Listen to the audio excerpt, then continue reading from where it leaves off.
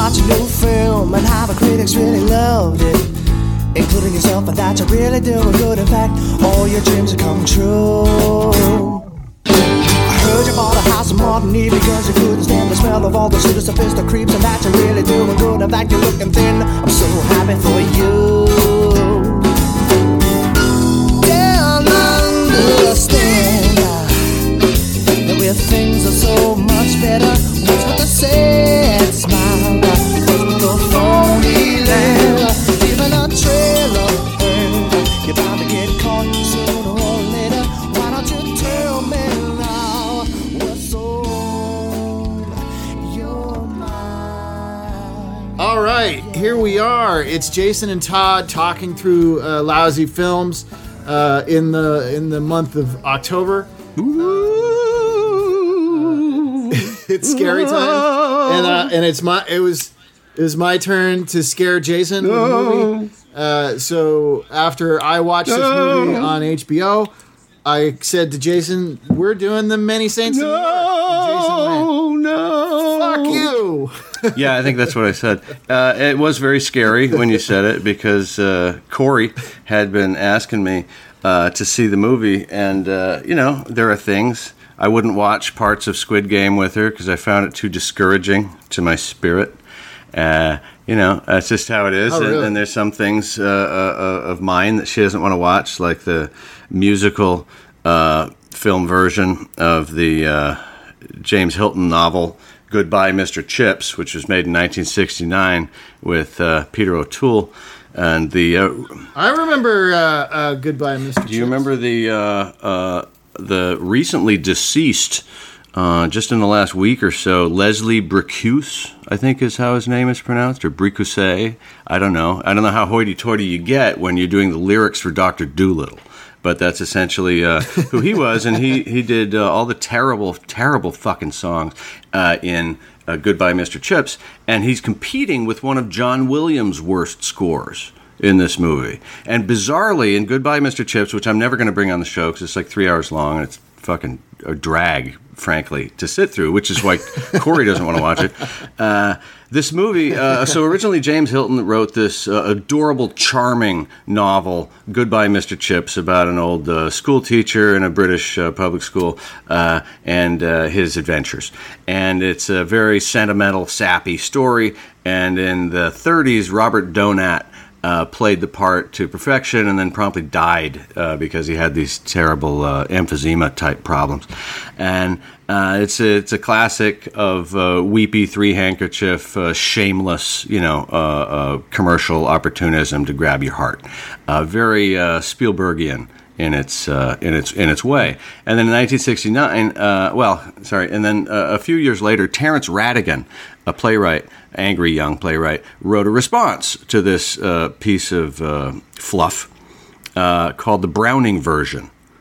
And to make his point very clear that he was responding to James Hilton. And in the Browning version, the sweet old headmaster, who's actually a dick and an asshole, has his wife cheat on him with students and other faculty and everybody else, and she tortures him daily, and he tortures his students as a result. And at the end of this movie, he comes to the epiphany that he's a terrible person and also that he's a really bad teacher. And since he devoted his entire life to being a teacher, just like Mr. Chips in the happy version before, in the Browning version, he decides, fuck it, I can't be a teacher anymore because I'm terrible. And he goes and makes a speech at the end of and it's a much more intellectually and emotionally honest version of the life of an old shitty teacher than Goodbye, Mr. Chips, the Browning version. And then And how long is the Browning version running time? It's only a couple of hours. It's not nearly as long. The original Mr. Chips is only about 90 minutes, the one from the 30s, I think. And the remake is only really long because Leslie Bricusse had just had a big hit with Dr. Dolittle, I think. And so got a big budget, big MGM production. Interestingly, when Terence Rattigan wrote this response, this angry young man's response to the charming old James Hilton story in the 50s, he was very angry. And then later in 1969, he was hired to write the musical remake of Goodbye, Mr. Chips, the original story that had pissed him off so much. And he writes a brilliant book for this musical. It's pithy, it's sweet, the characters say exactly what they're supposed to say, and yet John Williams and Leslie Bricusse destroy every chance that this movie had. And Herbert Ross, who has occasionally directed very well, directs this movie as if he intends to drive it directly into the audience and kill people pinned underneath it like a NASCAR accident, which is basically how that movie goes. And no, you're not going to have to watch it on this show. I'm not going to do that to you. But just as I wouldn't watch The Many Saints of Newark, Corey refused, and so there was a schism in our household over who would watch The Many Saints of Newark and who would watch the Peter O'Toole version of Goodbye, Mr. Chips. And it turns out I'm the loser because you ganged up with Corey against me and forced me to watch The Many Saints of Newark. And so far, I have had to spottily watch pieces at a time of Goodbye, Mr. Chips alone. I'm so sorry. She cheated. She essentially cheated and said, yeah, you can watch The Many Saints of Newark with me, but your fucking Goodbye, Mr. Chips excursion, fuck you. That's what my girlfriend said, in so many words. Now you know how I feel every time I ask one of my family members to watch an American Ninja sequel with me. The ones with Michael Dudikoff, do they all have Michael Dudikoff in them? Or did he... am I thinking of the wrong series? No, well, the first two and the fourth one have Dudikoff. You're amazing. Seriously? And the third one and the fifth one have David Bradley. Wow. That's kind of David Bradley amazing that you just pulled that out. David Bradley. Well, you know how I have this affinity for straight-to-video action movies, and Bradley was, stuntman turned on-camera action guy who just did straight-to-video stuff in the 90s mostly. That's why he's in a couple of these American Ninja things. But I have one of his movies. What the hell is it called? It's called Hard something. It's like Hard Justice or something like that. It's not Hard Target. It's Hard Justice or something. And it's him and this guy, and they're breaking out of prison, but they got to do heroic stuff while they break out of prison. They got to save a children's hospital. I'm sure on the way out of prison. They got to save kids. So there's this one part where they're in a warehouse because in these movies they always wind up in a warehouse at some point. Cheap. They wind up at the docks, in a warehouse, and a strip club. Those are the places you wind up. Which surprises me because it seems like the docks would be an expensive location.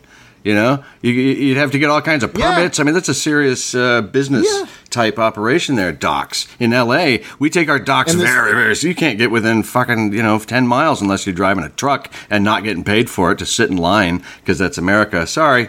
The socialism crept in early this time, kids. 8 minutes and 5 seconds, and I'm already fucking tooting the horn for Bernie Sanders. I apologize. I also hate women and trans people.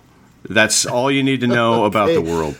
So, okay, Dave. What else? What else is going on, Todd? In that movie, they go to the docks, they go to the strip club, and.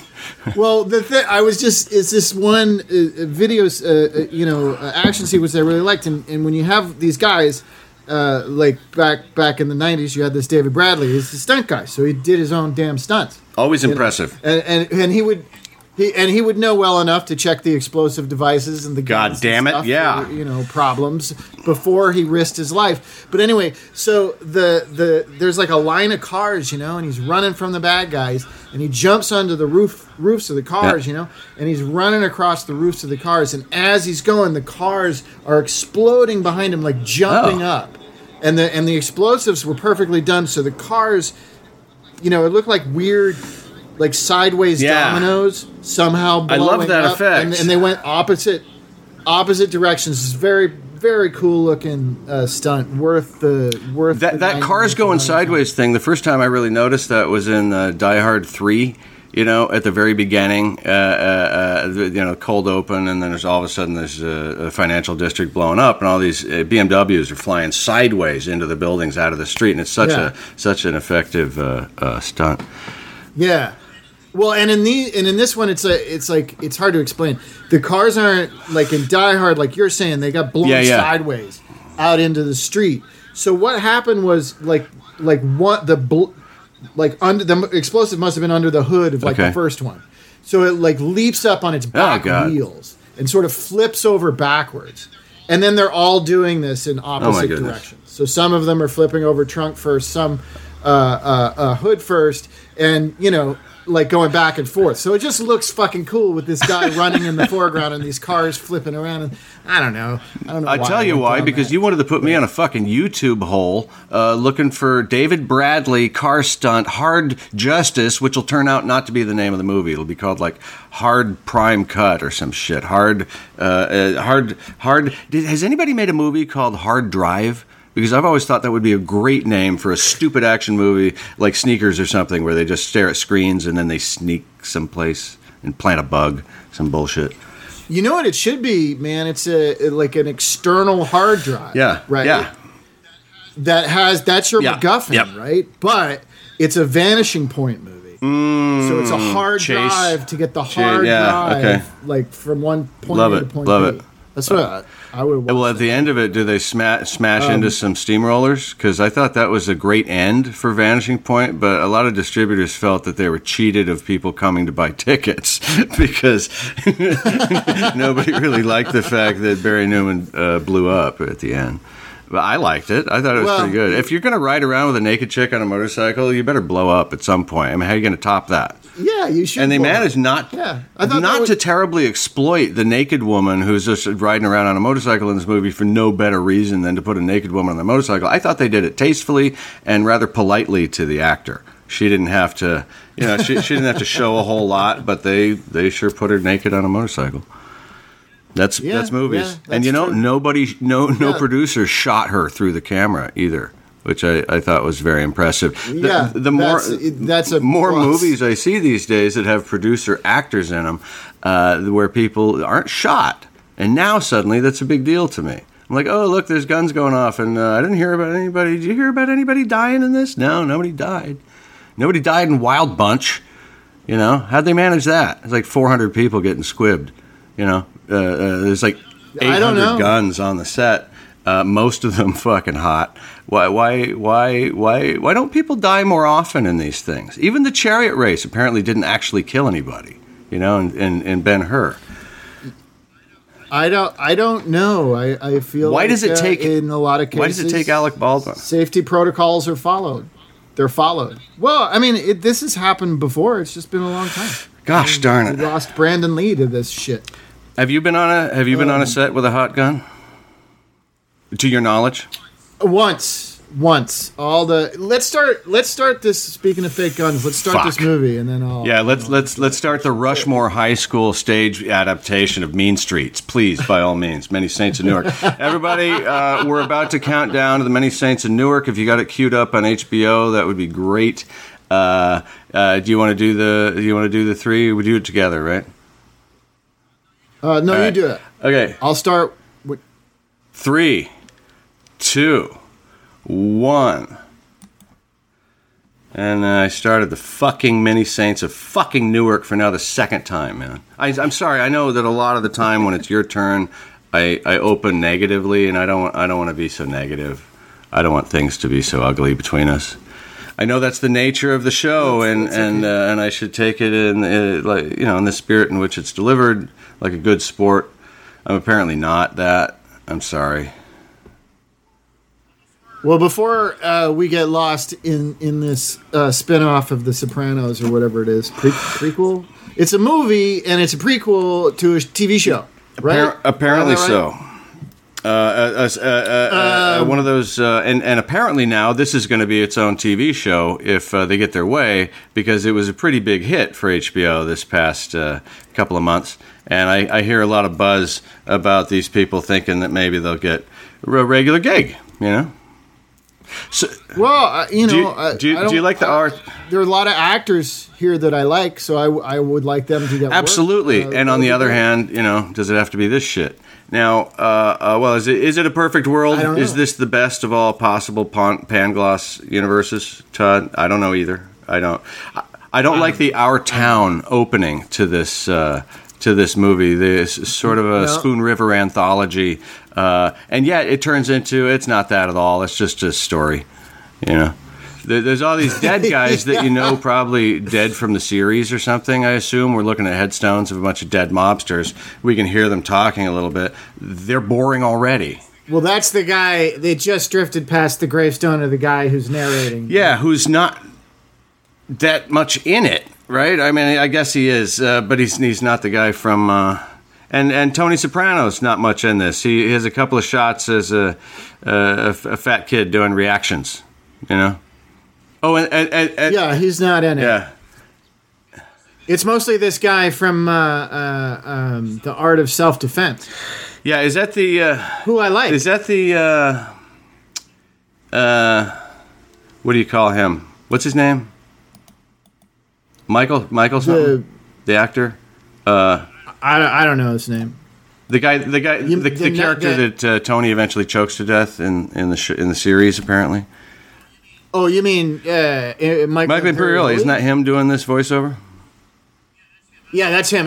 But when I was talking about Art of Defense, I'm talking about this guy, the lead of the movie. Copy that. Yeah, I've seen his name a million times and never really. What's Art of Self-Defense? That's it. That's your favorite thing of his? Well, I did like the movie, and I liked him in it. It's a Jesse Eisenberg movie about a wimp. And is this guy his bodyguard? Wimp. What's his name? He's got some weird name. It's got 15 syllables or something. I can't remember. Yeah, he's the sensei of karate dojo that Eisenberg. It's a black comedy, sort of ruminates on toxic masculinity and how we affect each other as men. Speaking of which, go ahead. I'll interrupt you at any opportunity today. I've had... No, I know. I was going to answer your previous question from before we started. Moved on. Live gun on a set. Or a real gun, I should say, on a set. Yes, once when I was squibbed, I was actually squibbed. But my experience was I didn't have to ask. I was ready to ask. But because it was me who was getting shot. Yeah. So I had to be very particularly careful. He showed me the gun and how everything was working and how the squib worked, and it was a lot of safety. It took a lot. And there was so much safety talk and discussion going through it that the more they talked, the more nervous I got about having an explosive device strapped to my chest. A lot of people say it hurts. Completely afterward. Safe. It does hurt. Like a paintball sort of deal. Maybe. But it's like that sensation is what helps if you're not connected to a bunch of wires like they do now. But low budget stuff like me where I have to jump backwards onto a mat. Sell the squib, but it's pretty easy to sell a squib because it's blowing up. Getting punched. Yeah. So, but all the other movies and shows and whatever where I've handled weapons or been around people handling weapons, the weapons have been entirely funny. Just fake weapons, not real guns. Which, again, and the industry certainly seems to be making this point right now, that's all you need. Right, I see a lot of people saying that because of CG, you don't even need guns that have moving parts really very much anymore. I don't think you do. I was in a play once where I had to fire a prop pistol several times. It was not a prop; it was a starter's pistol, and that's just what they had me use in the show. And I never fired it at anybody. But I remember we had one safety thing at the top of the production, or somewhere in rehearsals, not at the top, where we brought in the starter's pistol, and it was loud, and everybody had to get used to it, and we did that a little bit. But it was a college production, and I figure it's pretty lax as far as the safety. So we talked about it once, and then Jason was responsible for making sure that the thing had blanks in it, and it misfired all the time. So Jason was always clicking it in frustration, on stage, and I'm sure it wasn't always pointed in the right direction. It's hard. There's a lot of, to use the metaphor again, there's a lot of moving parts in doing stage combat of any variety. Sure, and that's sort of what is exciting about it. But you can't rush that stuff, regardless of your budget.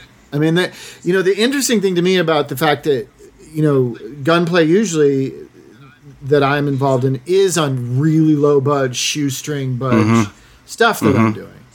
So the reason why we're using toy guns and putting computerized muzzle flashes in is it's way cheaper than using real weapons.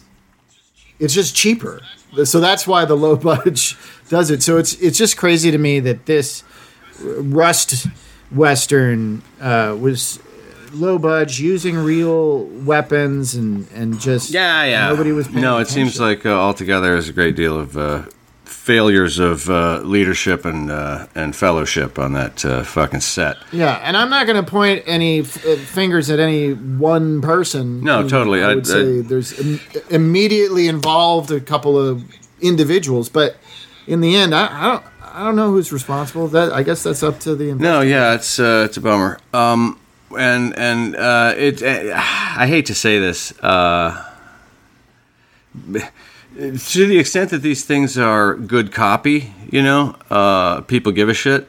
But for the most part, I think it's overlooked that a lot of people are surprised right now that it's not illegal or super against various guild policies to have a gun on set that could fire.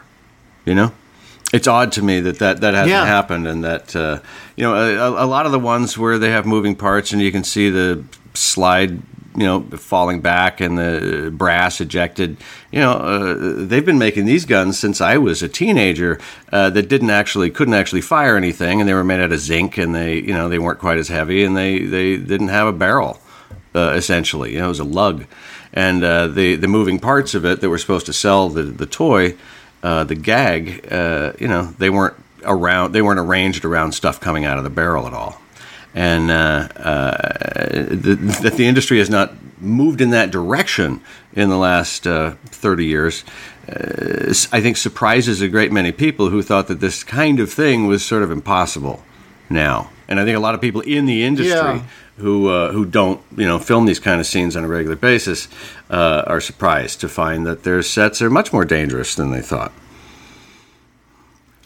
Well, and I think potentially, I would like this to be a deeply isolated incident. That gets people thinking and talking about not bothering to have real weapons on set, given how unnecessary it is with modern post-production technology, and I hope it's not like so often like stuff. It seems like not just in the industry, in life, when you get this one incident, you're like, oh no. Like think of how commonplace mass shootings are now. You know what I mean? Like I don't want these on-set accidents to start bubbling up, and instead of every 10 years we get a stuntman dying on Vampire in Brooklyn, or John Landis, getting off of involuntary manslaughter for a helicopter, and then making Spies Like Us. Exactly. Yeah, it's funny, and it's not, but it is. And so here's a devil's advocate thing, because Jason's on the fucking show, that nobody has been bringing up, which is the aesthetic quality. That you lose a little bit when you go from analog squibs and guns that have expulsion of gases from the barrel that's caught by a camera, versus the post-production version of that is oftentimes shitty looking, and you can totally tell, especially the fake squibs, the cartoon blood effects that they put on people. Oh, yeah, these things are extremely noticeable, and so there's an aesthetic difference between slightly more dangerous equipment on set. And again, it wouldn't have to be anything. Blanks firing on set, I think, is a terrible idea. Blanks as we know them, that shoot a wad of cardboard out the end because they have to have a wad, like the thing that killed John Eric Hexum. Fucking when I was in high school, and so that this Yeah. stuff is still going on is weird. But there is an aesthetic difference between, to an extent. You do lose a little bit at this point in at least low budget blood effect technology. That movie with the guy from Rome playing Punisher Warzone. This was a really beautifully directed, tightly scripted, well acted little thriller. And it's got a lot of action that's really well choreographed and really amazing stunts, and for its budget is amazing. And where they saved the money was all the blood effects take you right out of the movie, and it looks like a fucking shitty cartoon. And it's such a bummer. And so nobody's talking about that right now. Everybody's using post production like it's a big savior. Like it's going to save the industry. I think you're making a good point. I mean, as far as aesthetics are concerned, I'd rather. I mean, hell, like 20 years ago, I wrote a one-act play lamenting real explosions being replaced with computer-generated imagery. Yeah, it was just the one act was called "Let's Blow Some Shit Up." And it was just a frustrated movie technician, practical effects expert who was feeling aggravated. That said, I mean, I think a lot of this stuff, like explosions, like I'd rather see it, but you have to obviously have a super safe environment. Squibs, you have to be super safe. And the really good CG, if I may interject, is pretty good. Those blood effects, when they have a big budget for that, it compensates tremendously. A big budget and time. Yeah. I mean, that's the other thing. I mean, it's like you if you're on something like Rust, where your producers are like, "Let's go," they're that way all through post production because they have this date, they have to get it done. So like, go. It's just like as long as you get it represented on screen, it doesn't matter how great it looks. I would say this just about the gunshot element. I can't come up with a way around squibs or explosions in these situations that would make, it's just you need more money and time and better technology if you're not doing it practically. But the guns, I think the muzzle flashes so often now anyway, even if they're using real guns, they're enhancing it in post-production. Yeah, and I think you're not necessarily capturing a cool explosion. Depending that's on right. Your That's light exactly is right. A lot of times they want to shoot a cigarette, like the way Ridley Scott did in Blade Runner, right? Well, that's fucking hard. That's 4 hours of lighting for that take. And it's very expensive to do it that way. Certainly. And for my aesthetic dollar, those muzzle flashes look fucking great with current CG technology. They look very convincing, and even if you want to go hyper real with it, it's great. The blood effects are lagging a little bit for whatever reason. Liquid's hard. Disney fucking defeated water in animation in the 30s, and it changed animation. They discovered how to do that shit, and eventually somebody at Pixar will figure out, on his off time, hey, I made a really good blood squib effect. Look at this, and then they'll be like, well, you're fired from Pixar. You go do that somewhere else. We don't shoot and bloody our characters here. So many Saints of Newark. I'm sorry. I'm once again cutting you off because I have a tangent. No. If you want to go off on the movie we're watching, that's fine. You just reminded me of a documentary I just watched at my son's behest of shit. I'm blanking on his name. He does the Jason famous, Statham, Japanese animator. Oh yeah, the Howl's Moving House and shit. Yeah. Yeah, that guy. There's a documentary about him. It's pretty interesting, but at one point these guys come in with this like CG rendering, because the whole movie's about him retiring from animation. Yeah. He always did hand drawn, and then he's becomes restless and wants to do something. So he decides, I'm gonna make peace with this CGI. I'm gonna try to make a CGI short. Okay. So he's meeting with all these CGI companies, and these young guys come in. Obviously, he's a hero of theirs. He's a hero of every animator in that country, probably in the world as well. And they come in and they're like, so we have this awesome, learning AI software that made this cool thing. And clearly it's like some kind of creature for a Silent Hill type video game. game or something. It's this broken, fucked up, weird looking zombie demon thing that's like crawling across the floor in these impossible, grotesque ways. And you know, they're watching it. They're all proud of it. And he's watching it.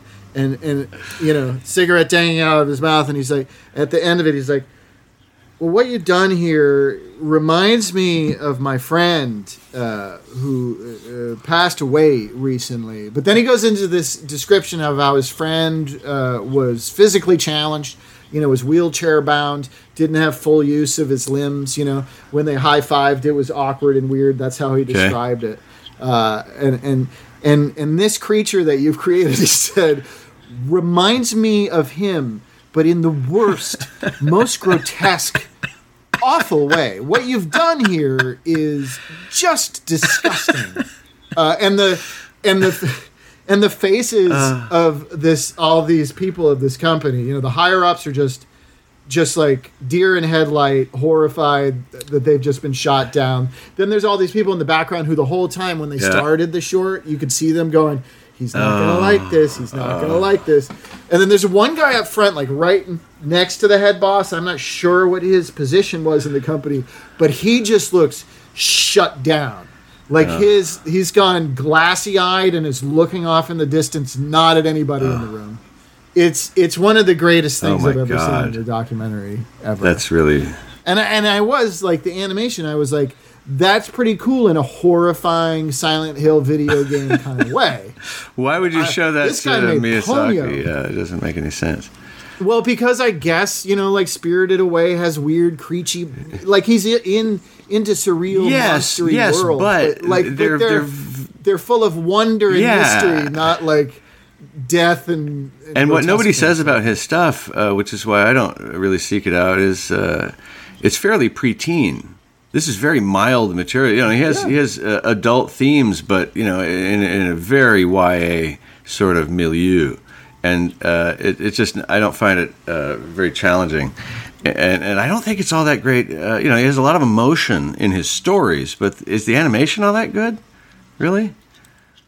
I don't know. My son really likes these things. I was never, my wife was very taken with Spirited Away, as was my son. I was like, you know, cool. It was weird. I don't, you know, maybe I don't get it, but it's weird. It's cool. But no, his movies don't fill me with a massive amount of. I guess I liked Ponyo, which is probably his littlest person. It's The Little Mermaid. Okay, that's all it is. It's his take on The Little Mermaid. I liked it. I thought it was cute. You know, but a lot of those other ones, like Howl's Moving Castle or whatever it is. Alessandro Nivola. It just came to me. That's this guy's name, right? This actor. Oh yeah. Yeah. Yep. Yeah, he's good in this. He doesn't capture me. He's never. I don't know what it is about some actors, you know, and I immediately go, "Oh gosh, that's a movie star" or whatever. And I don't usually get that vibe from him, and I don't know what that means. You know, I don't know if he doesn't look enough like he's in my family or some fucking, you know, racial memory type shit. He just doesn't appeal to me very much. He's completely believable. He's completely credible every time I see him.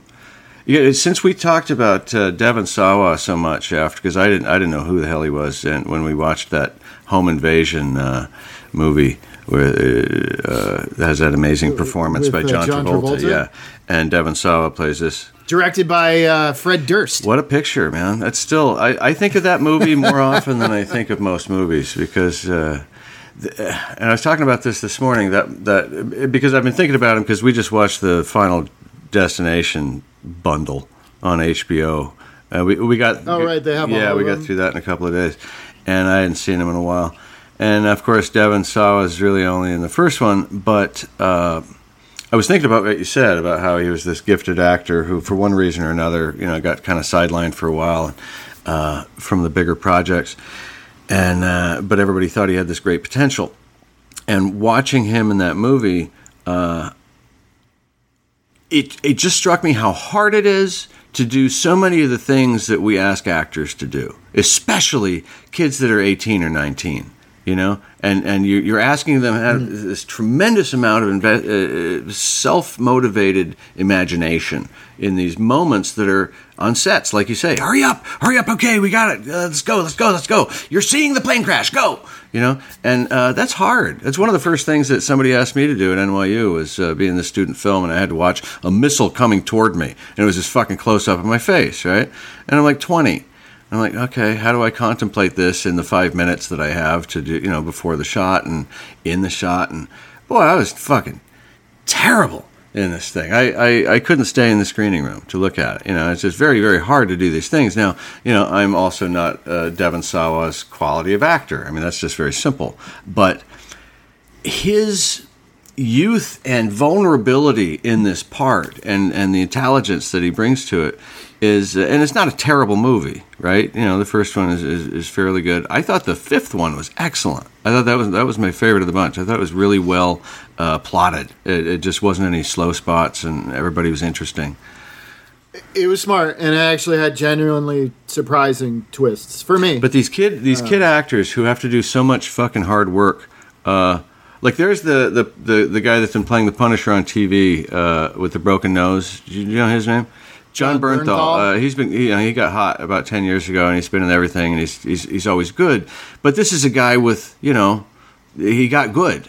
He had time to get good. This is an adult, and these kids on sets, especially teenagers, children. It's kind of a different thing. If you're a little child, you might have. I feel like if you give a good performance as an 8-year-old, that's not so much something to brag about because you're closer.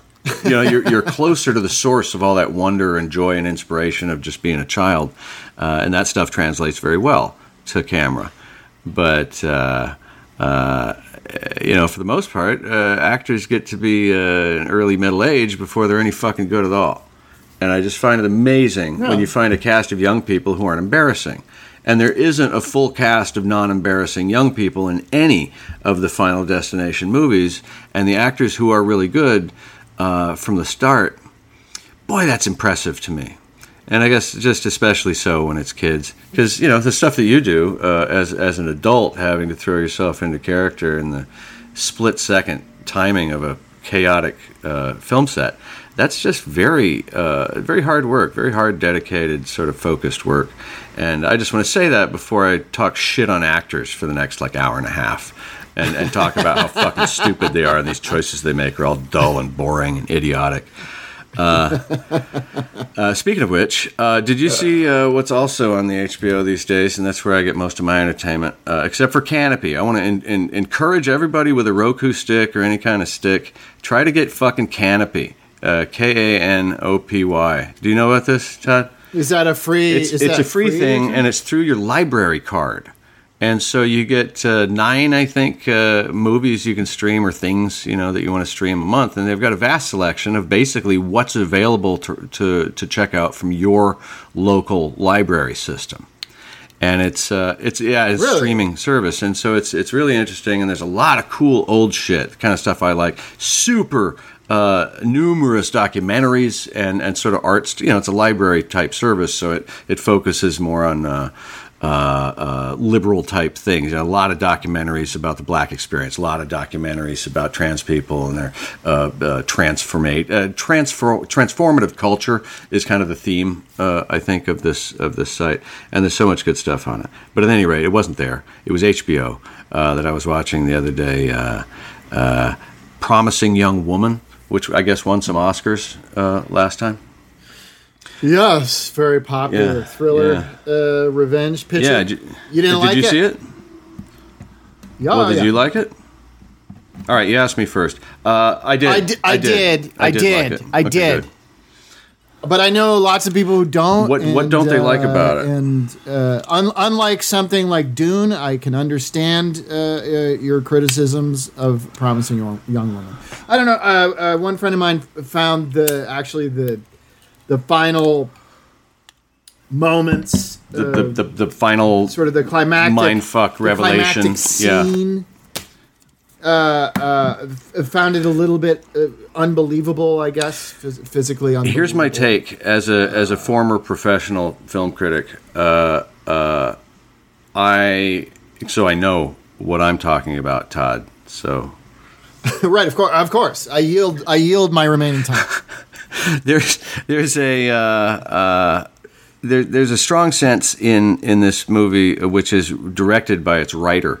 And I think the script is perfect. I think it's an ideal script, which has clearly been edited in production. Because you see at the beginning that she goes out on these dates with creeps, and then we don't know what happens to her and the creeps after she stops pretending to be drunk and becomes this powerful woman figure. We see it intimidate McLovin, right, from that wonderful comedy. And he gets comically intimidated. And there are moments in this movie where you can see the direction catch the flow of the script and do it correctly. And clearly and then she goes home and she's got hundreds of hash marks in a little notebook, some of them in blue, some of them in red. And the camera makes love to the fact that some of them are in blue and some of them are in red. And so clearly she's killing some of these guys that she goes home with. And that is not in the movie at all. And I think without doing any research on this, I'm going to call that was a thing that they decided not to keep in the final product. What we see her do is humiliate one guy who's not physically threatening at all, and then another guy in public when she's sort of forced to it, and he kind of has no recourse. But in a lot of these cases, these women in the world of the movie would be beaten and punished for having humiliated these guys. So the movie sidesteps that, which is a terrible, terrible error that I think somebody made so that it wouldn't offend too many viewers and would still win some Oscars. It makes the main character not so queasy, which is exactly opposite to the point of the movie. She's been destroyed. And it didn't even happen to her, but it still happened to her. This thing that happened to her friend and made her so vengeful against men. And the movie totally agrees with her, as it should, but it's not directed as a farce, and it's written as a farce. And that's why the end doesn't land right, because it's out of character for the rest of the movie. And the rest of the movie, she made this choice, the director, I think it's a woman, and extraordinarily competent. And this script is fucking, I think, just you could bounce a dime off it. I think it's perfect. It all makes sense to me emotionally and dramatically, intellectually. But when that last set of surprises comes at the end, these revelations about the character, they strike you as a little odd. No, they strike you as a little outside the realm of what the movie was setting up, because it pulled its punches from the beginning, and she's not a murderer. And what she's getting at this end is some sort of redemption. It's some sort of penance that she's paying for having done these terrible things and become the very thing that she hated. Now, that's all good, and if the movie had been directed like a farce, I think that would play better, and especially if the darker part had gone. So the director did what Sam Mendes did when he stopped production on American Beauty and said, I've been directing this like a farce and I need to take it back to Oscar territory, because that's actually where Alan Ball's script is. His script isn't up in the clouds where I was putting it, and oh fuck. And so he redid that and made served that script exactly well. It's an Alan Ball script, so it doesn't end right and it's got all these problems, but it's directed to the strengths of the script. And I think there was some sort of decision to pull back on the kind of high wire elements which make that script so fucking exciting, I think. And so I think that's the only problems with this script, with this movie, rather. Yeah, and that sounds like that my friends and acquaintances have had problems. Like you're kind of nailing, I guess it was the tonal shift.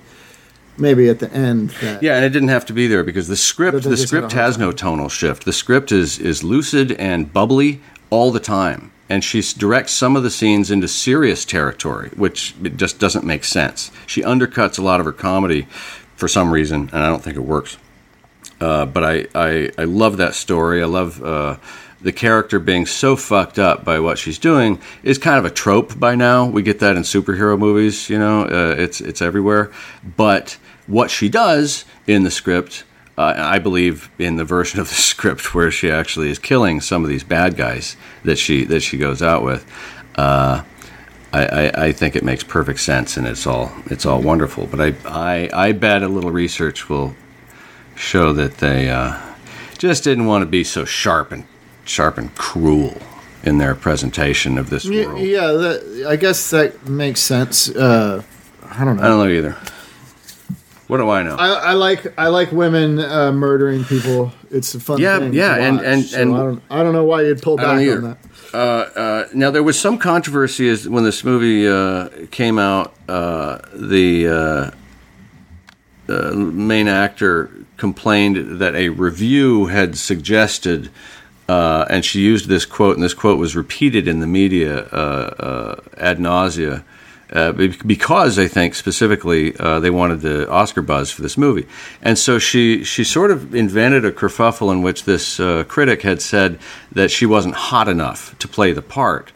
And in his review, it's extremely clear that that's not what he's saying at all. He praises her performance quite a bit, as he should. She's very good in it. She's always very good. But she is a low-key sort of actor. She's very small in her presentation, and Margot Robbie, who had developed this production and had thought about being in it, I think somebody made a good choice to not put Margot Robbie in it because I don't think it plays to what we have seen as her strengths, or at least her image that she's been cultivating, which is very bright performances, very large, and I think the director wanted to go smaller with the size of the performances and the size of the style in this, and I suspect that's when Margot Robbie was no longer right for the part, and they put this English girl who's excellent, and especially because she's playing a fucking sad sack, miserable person who wants to die, and she always looks like that. She looks like that in Far From the Madding Crowd. She looks like that in Drive, in extraordinarily different circumstances. And I thought she stretched a little bit in this one to at least appear charming some of the time, and I love that. But yeah, it should have been a farce. Damn it. And yeah, she's crazy. That whole thing was very unfair to that poor little critic who ventured to say that maybe she was miscast in the part. Maybe somebody else would have been better, and that's all he said. That's all he said, and then she decided that meant that he was attacking her sexuality and objectifying her, which is creepy. And it's a similar thing to what we were just talking about the media's attempt to make Dave Chappelle into this monster figurehead of unwokeness. In every time he comes out with a new Netflix special, he gets bombarded by the trans lobby, which suggests that he's anti-trans. And a point that he makes in his new special is that you can't count on one finger the number of genuinely anti-anybody sentiments that Dave Chappelle sort of reflects from the community. He's a very thoughtful guy, and to the extent that people are offended by him, I think largely they're offended by rhetoric about him, which is inherently basically false. That they've invented a guy who attacks these cultures when in fact it's just not true. I don't want to get into a giant Dave Chappelle conversation just because you and I are not going to see eye to eye on this. I watched The Closer. My problem with The Closer has been my problem with Dave Chappelle's stand-up for the last number of specials. There are very few jokes. And in this one, not nearly enough jokes. And in this one, he says, Jason, nearly enough jokes in this one. It's not funny enough. There are almost no jokes, and that's what I don't understand when people defend this particular hour and 15-minute special as being done by a comic genius. I'm like, well, quote me one joke. What was your favorite joke? Space Jews. Space Jews. Space Jews was pretty fucking funny. But it was a funny reference to an old Mel Brooks joke, I guess. But I didn't think that joke was funny either. But here's my thing. Here's my main thing is in this particular special, he does say, and I think it's supposed to be a joke or it's supposed to be a laugh line or just be like a shock jock thing that gets you go, ah, ha, ha, or something. But once you say you're on Team Turf, that is anti-transgender, absolutely. So the language. So I'm just I'm on the side of the transgender people in this particular instance, as far as Chappelle is concerned. Very good. Yeah. And it's fascinating that our coming from not, I don't want to make this into a thing either. But what I find interesting about it is that having the same information, because I know you actually watched the show, and a lot of the people that I've seen telling people not to watch the show are proudly announcing that they're not going to, and that they have never watched a Dave Chappelle show ever and don't really know who he is, except through what they're told. And this reminds me of Christians a lot. This reminds me of a lot of the religious sort of cultures, people who will defend Disney in any context just because it made them happy once when they were a kid. So that's what I'm afraid of, and that's the thing that he keeps referencing as his perspective on the thing. For the last several of his shows, since he came back from South Africa, I find him...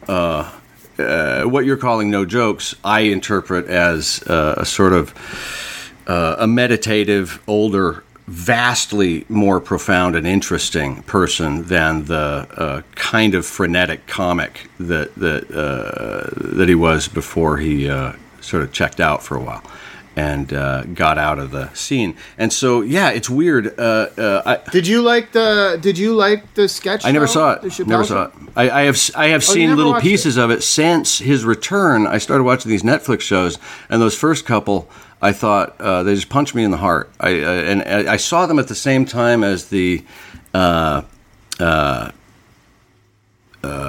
Chris Rock did one on Netflix around anyway. I watched them around the same time, which was sometime after they had come out. I think I was watching the Chappelle ones a couple of years late, and these two guys with this, Chris Rock came out and talked about his divorce and talked about his mistakes and talked about being a fucking idiot, and not a lot of joke. Well, no, it's Chris Rock, a lot of jokes, but also a great deal of more Carlin-like and Cosby-like sitting and reflecting, talking philosophy, talking shop, talking, holy shit, isn't it kind of funny that I figured this out? And that element of the Chappelle business since he came back, I find very winning and very charming. And so automatically, right, emotionally, I'm suspicious of anybody who wouldn't like this, right, because it speaks so earnestly to me and seems so earnest and seems so non-attacky, and it seems so reasonable in the things that he's saying.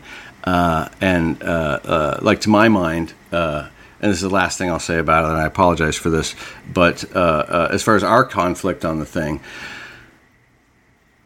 worrying about the word turf, or where this word that is clearly very offensive and very much a lightning rod for the movement, which is a very good movement, and all of us should be free, and trans people are absolutely punished more for their lives than most of us, and it's wrong. And it should not be the case. And I think people who tell trans jokes that are offensive to trans people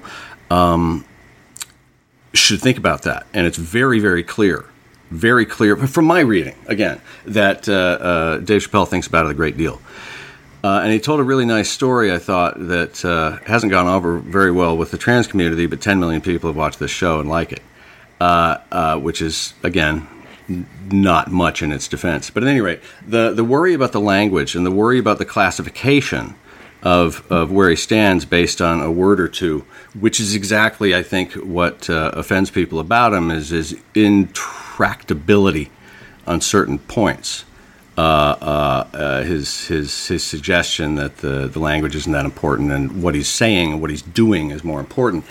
I feel like there's a conflict there, and you don't. And we're both looking at the same material, and we're both seeing it in the same time. We're both experiencing it in the same political environment.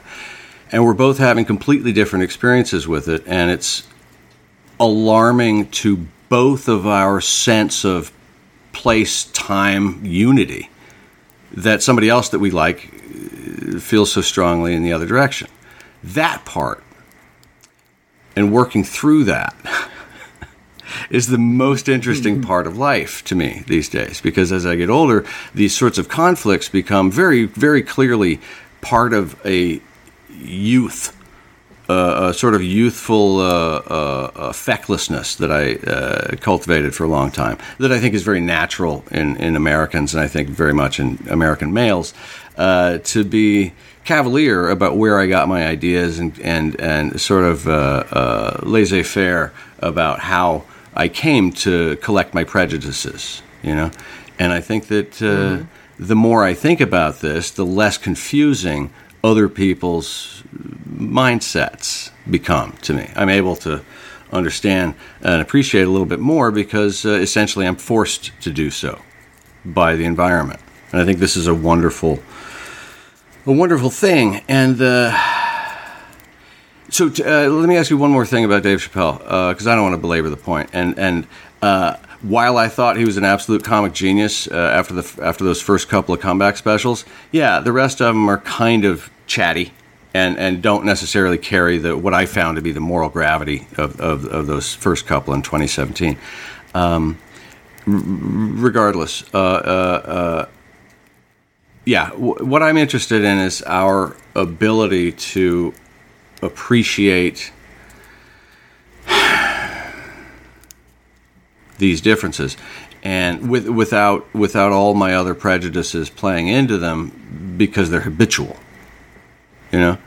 And right. I have to think about these things logistically. I have to intellectually sort of make lists and check my lists twice, and because it's not natural to me to overcome conflict. I tend to write people off.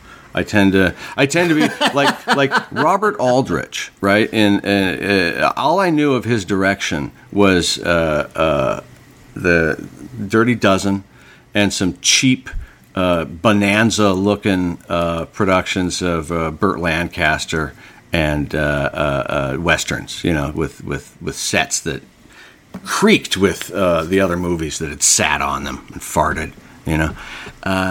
And then I found out he made all these weird subversive sex movies. At the same time that he was making all this shit, he was also doing these interesting little indie projects, essentially. And it's still very, very hard for me to reconcile this artist with these two extremes of output, one of which I find horrifying and indicative of the very worst traits of his profession. And yet he does these other things which are among my favorite things. Like The Legend of Lila Claire. I was reading about that guy. I can never remember how to say his last name. Rene Abracoir. It was in all the Altman movies. Yeah, and he was on Benson. And in Police Academy 5, Assignment Miami Beach. He's amazing in this Police Academy sequel, by the way. Okay. If you appreciate over the top, you know, physical comedy stuff. He reminds me of a vaudevillian, the kind of guy that could probably pull a fucking soft shoe number out of his hat. You know, probably could tap his way through a number. You know, this is a serious old-time performer. He's really serious.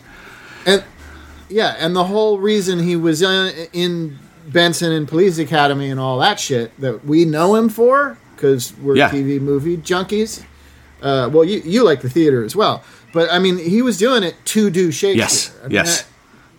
He was doing that shit so he could do Shakespeare in regional theater, you know, for free. Exactly. Which is why I'm surprised.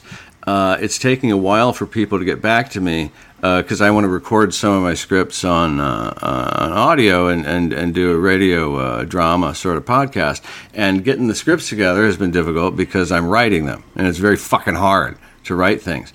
But when I wrote something good and I showed it to some people who I wanted to act in it, because I thought they were right for it, it's not always immediately a yes, and that's what I can't figure out, because if you're working and you're good enough to be recognized as a working actor, and you're good enough to be good in a fucking Home Depot commercial, for instance, right? If you're good enough, I mean, it was just hard. I find that an apex thing. If you can really devote yourself to a thing which is inherently beneath your quality, right? And that's how I look at it, and that's shitty. That's why I can't do that kind of work, right? But for people to invest in slumming so that they can continue their artistic output, it seems to me I'm on the right side of that. And so I'm really going to keep talking you into doing this project you don't want to do for no money.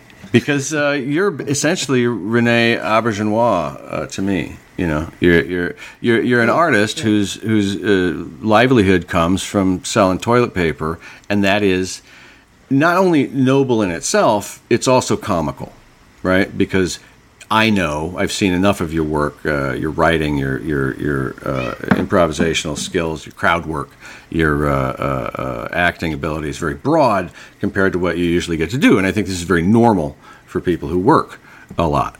And so, Sure. So yeah, the opportunity to do something else is the only thing that can morally justify a lot of our behavior.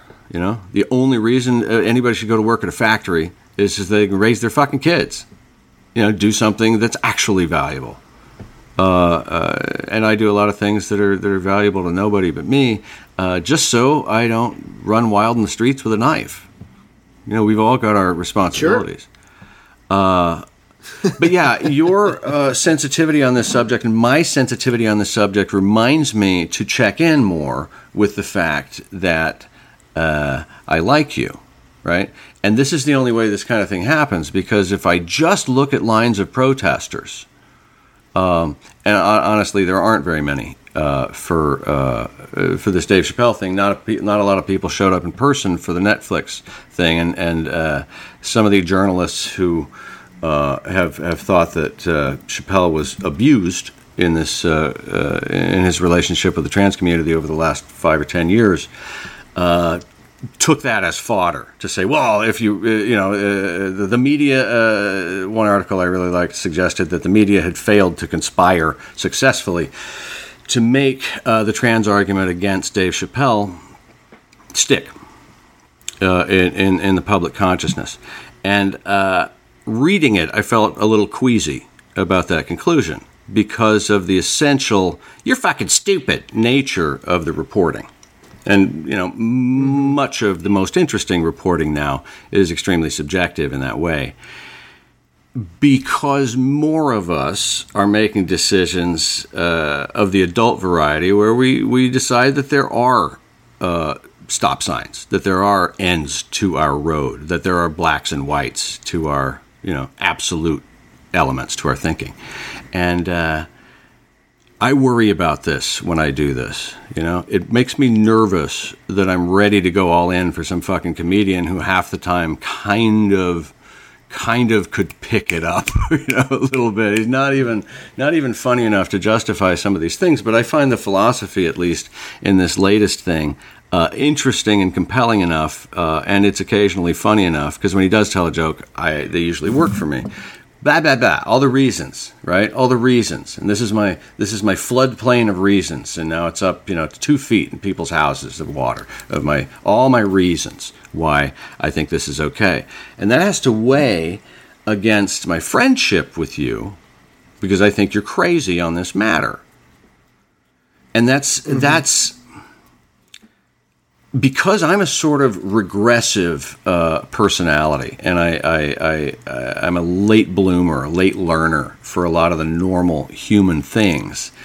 I find myself an apt sort of symbol of the American consciousness, because most of us would rather have a fight than appreciate the other person's position, even a tiny little bit, because of the identity issues involved. And this I find really fascinating, because identity is at the center of this whole controversy over which you and I disagree, clearly, vehemently. It's funny. It's kind of funny. I don't want my identity somehow harmed by acknowledging some of yours. I feel like this is part of that conflict, and it's weird that America has always been such a composite, and I guess in the long run, unlike this. Look at this. These kids are smoking e-cigarettes, right? Because you can't have 9-year-olds smoking a cigarette in a movie anymore. Well, it looks like a fucking e-cigarette. Right. It looks shitty, You know, it's totally incredible. It takes you out of the world immediately. That's not one that works. I mean, they can do Smoke just fine. CG Smoke is great. You know, it looks perfectly fine. Again, that's a budgetary thing. Yeah. I would say that's a budgetary thing. Well, yeah, the ones. It's like it's like the cold breath. It's like they can do that well. Not sometimes, always. Yeah, you're right. Most of the time, you're like, nah. No, the smoke on the tires when Robert De Niro peels out backwards in that Mercedes 600 in Ronin. That smoke on the tires did not look good. I'll admit that from here. It does not always work. You're right. So yeah, my incentive to even solve the smallest difference with a friend of mine about some fucking about the larger moral and social implications of a piece of art, my ability to overcome that is my only entree as a human being to the fray of understanding, as opposed to just saying fuck those people, I write them off. On this on this topic, this world is this milieu is resistible. I can't listen to that because they're unreasonable about this, whoever they are, and the more we do that, the more feisty and conflicty the world is. And so my responsibility is to understand your aversion to, for instance, his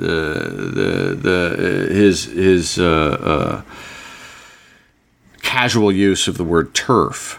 In this. Well, it wasn't Jason. What he specifically said was, "I am Team Turf." So that's taking sides of an issue, and if you agree with J.K. Rowling and Ricky Gervais, then transgender people in the bathroom is the biggest problem facing humanity today. I think it's a bunch of nonsense bullshit. I don't know why. What's position? It's just weird. And I don't understand. I don't remember how it's a comic premise. That's the thing, because in the end, what we're arguing about is a comedian and his act. So I don't understand what the jokes were in that whole diatribe, because that's what it felt like to me, is a diatribe and not comedy. And that's all I was looking for when I turned it on, was to have a laugh.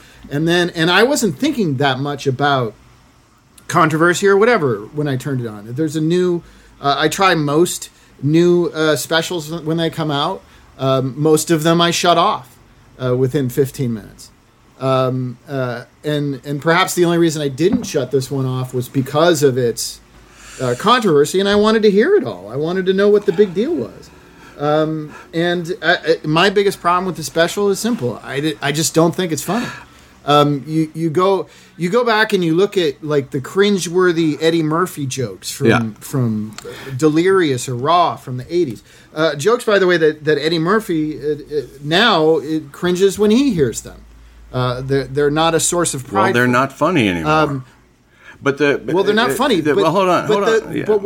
But there were jokes in the homophobia. You look at he had the honeymooners, fucking each other. He had Mr. T and other people fucking each other. So within the homosexual panic, which was the foundation of it, I guess, but were all these impressions, and that's what I wasn't getting. There wasn't funny stuff in between the diatribe-ish stuff. Well, yeah, for me to latch onto and find comedy in. So and then when a marginalized community shouts out about it, and then all these people come to his defense, the thing that's weird about it is, one, I don't think he's getting canceled for it. I don't think he's in any danger of getting canceled. Clearly not. I just don't. What I don't get is why it's worth having this much conversation about something that I just don't see the comic merit in, when that's what it's supposed to be. That's what it purports to be. I think I don't come with that premise. I like especially lately, especially as an older person, I really appreciate the more thoughtful, less jokey entertainments. And I don't think that after his last few specials, it wouldn't be fair for me, in my mind, to expect that this was going to be a joke-a-thon of the old school, pre 2010 Chappelle.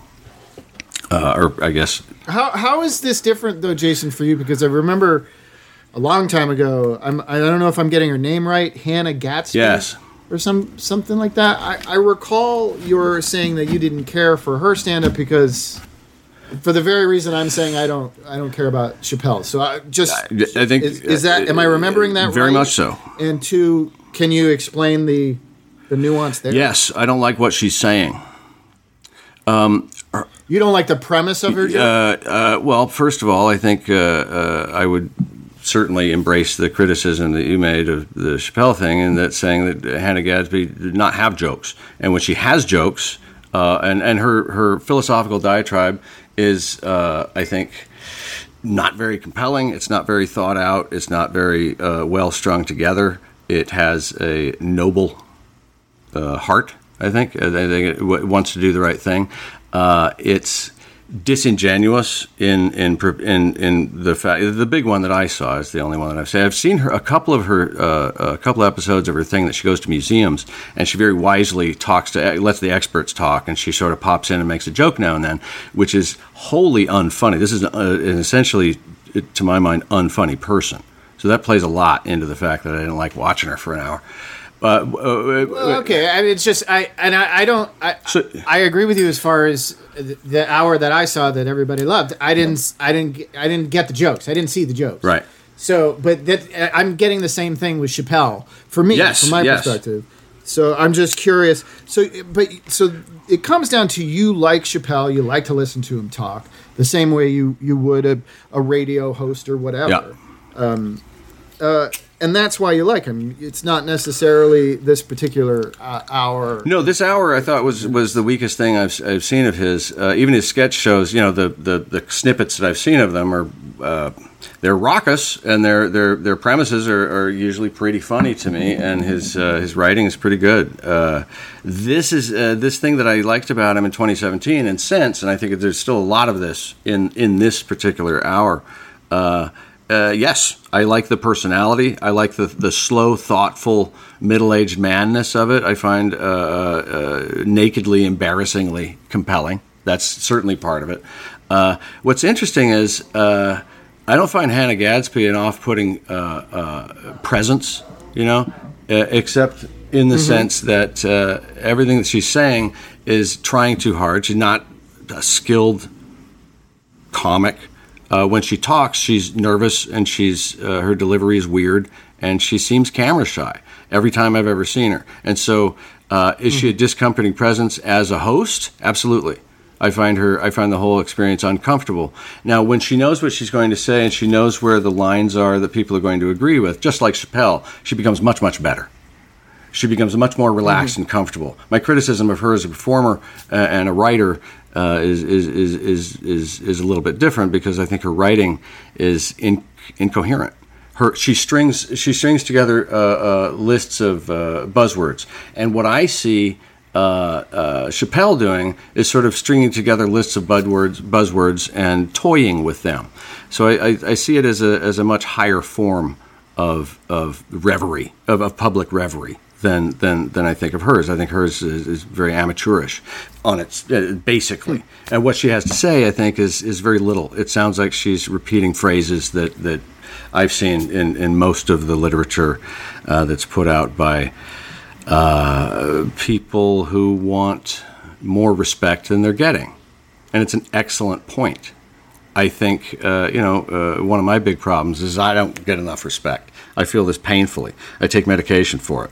I'm not suggesting that these people are crazy like me. I'm suggesting that it's a very human thing to want more goddamn room than you're given, and to want people to be basically fucking polite to you. I find that shit offensive. And it's a very, it's a very white hetero guy thing to say. I've beat up people who were harassing queers. I caught a rapist once, and I beat the shit out of him, and I fucking, I'm a good guy. And these things can be true, but they're not very interesting, and they don't really prove any point at all, except a sort of ego trip for the guy who gets to say them, right? Because what the trans person is looking for is what the trans person is looking for, not whatever my fucking allyship that I want to throw on there, for whatever motivation, to look good or to actually support somebody or whatever Hallmark card feeling I decide I want to get out of this, is not necessarily what is being asked for, and what I see her asking for is a very basic good thing. And her argument in favor of it doesn't seem to me to be a very good argument. I can follow most of what Chappelle says. His presence comforts me when his material is weak, and I think a lot of the material is weak in this one. It's just not worth talking. I was very moved. The Space Jews joke caught me by surprise, because my feelings on Israel are essentially encapsulated in that joke. My sense of the rightness of Israel insisting on being a state in the middle of the most unstable part of the world because of prophecy strikes me as extraordinarily medieval for my favorite race on earth. I'm a racist. I think Jews are my favorite people. Certainly American Jews are my favorite subcategory of Americans. I just like how they operate in the system. I like what they do. I like all the Jews that I've ever met, just about.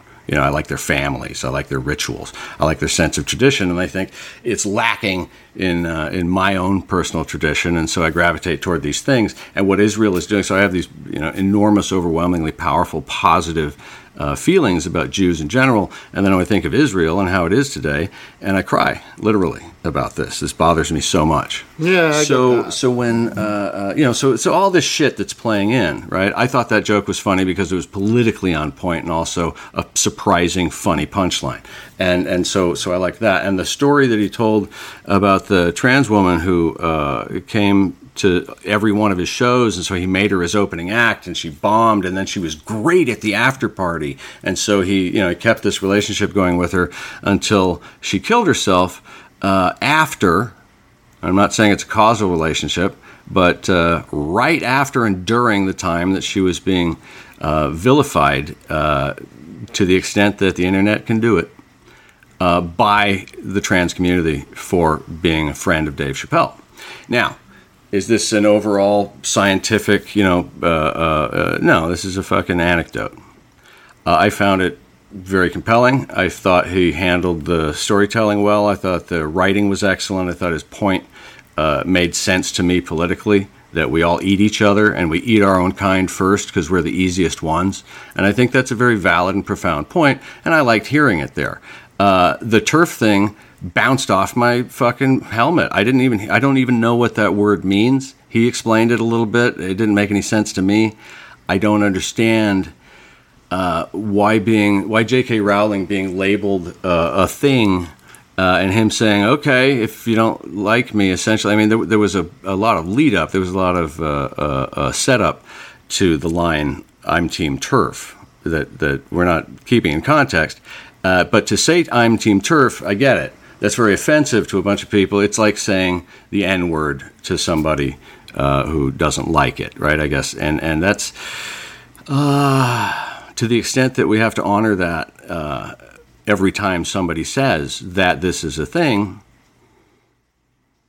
that's a lot of power to put in the hands of somebody you already kind of don't agree with.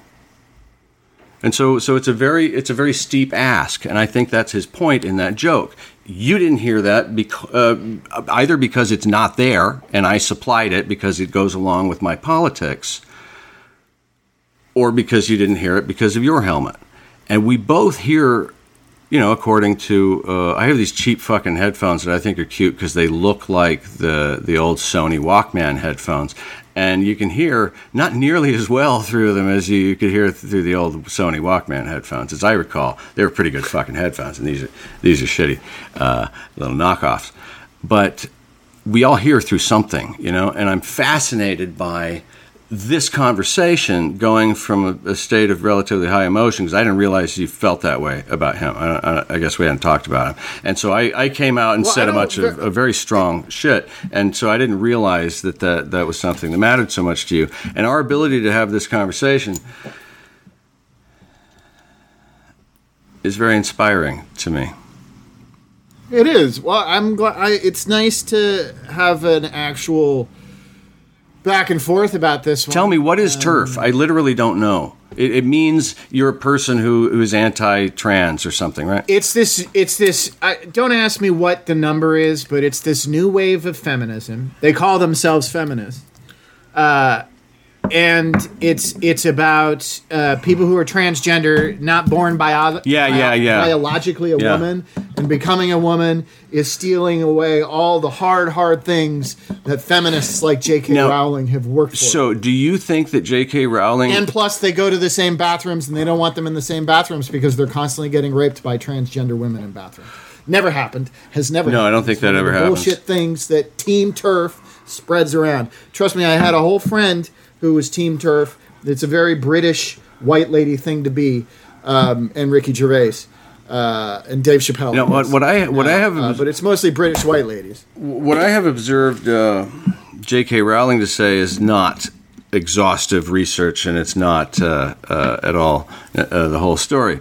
Things I've seen her quoted as saying seem to me fairly innocuous, like, well, okay, but you can't be that surprised when women who have, as you described, been doing a certain kind of feminism for a long time, you can't be surprised if some of us are alarmed by people horning in on our act on some level.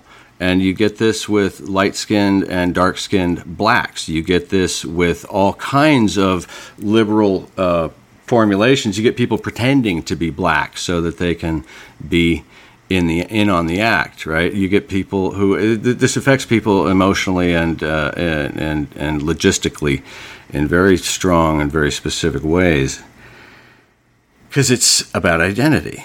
And I think that identity element to it is just so goddamn dangerous. It strikes me as a lot like nationalism. And the identity with which I combat what I perceive as a movement against reason and toward opinion. I use a lot of energy to fight it, but that's also to a certain extent to defend my identity.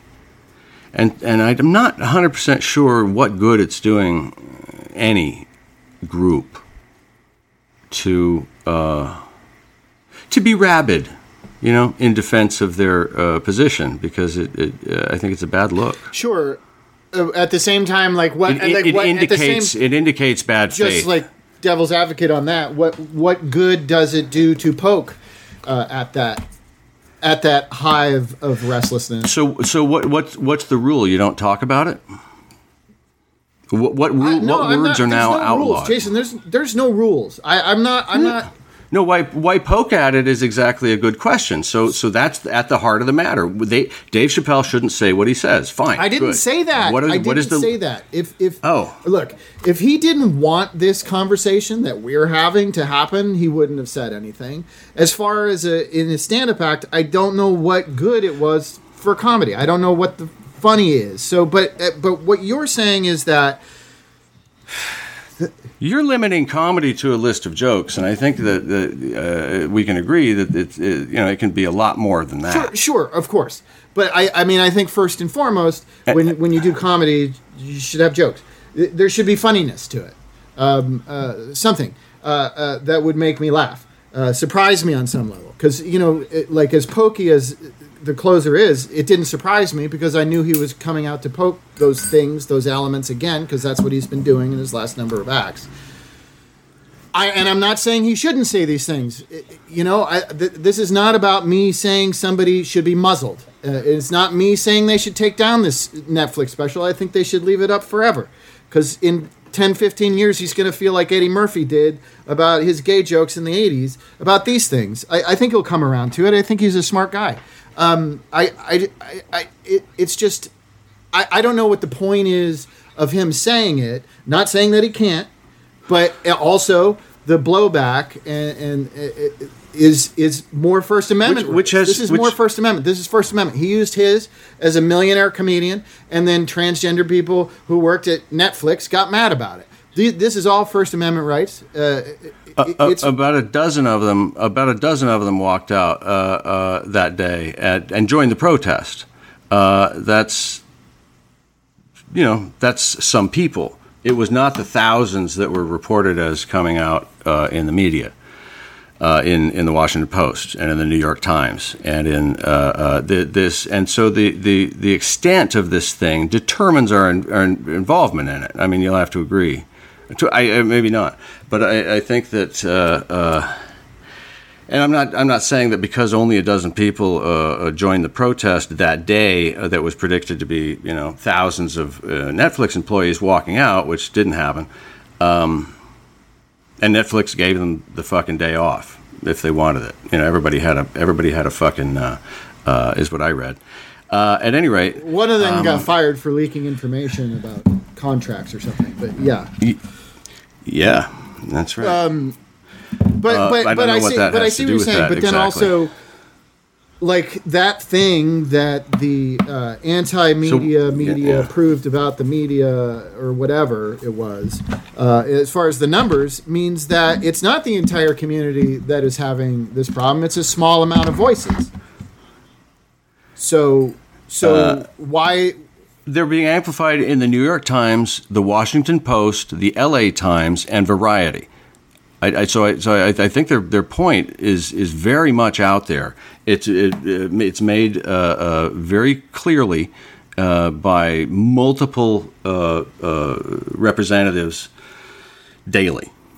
And I think that as far as the Chappelle Show, the New York Times and the Washington Post and the LA Times all reported that there was an incident that was going to take place when thousands of at first it was 1,000, and then it became thousands, and then it became dozens when they actually went to the protest that day, and the number of people who had left work at Netflix that day. Nobody apparently quit over this, as far as I can tell. That's the size. That's the size in terms of psychic involvement and physical involvement. That's the size of the gesture from the community, which is outshone enormously by the number of mainstream media outlets who made this a thing about how Dave Chappelle is pissing off this group of people. And to the extent that he is pissing off this group of people, I'm not sure, because you get the same 3 or 4 names that are quoted in every one of these articles, and most of the quotes are identical. The AP quote is the New York Times quote, is the Washington Post quote, is the LA Times quote.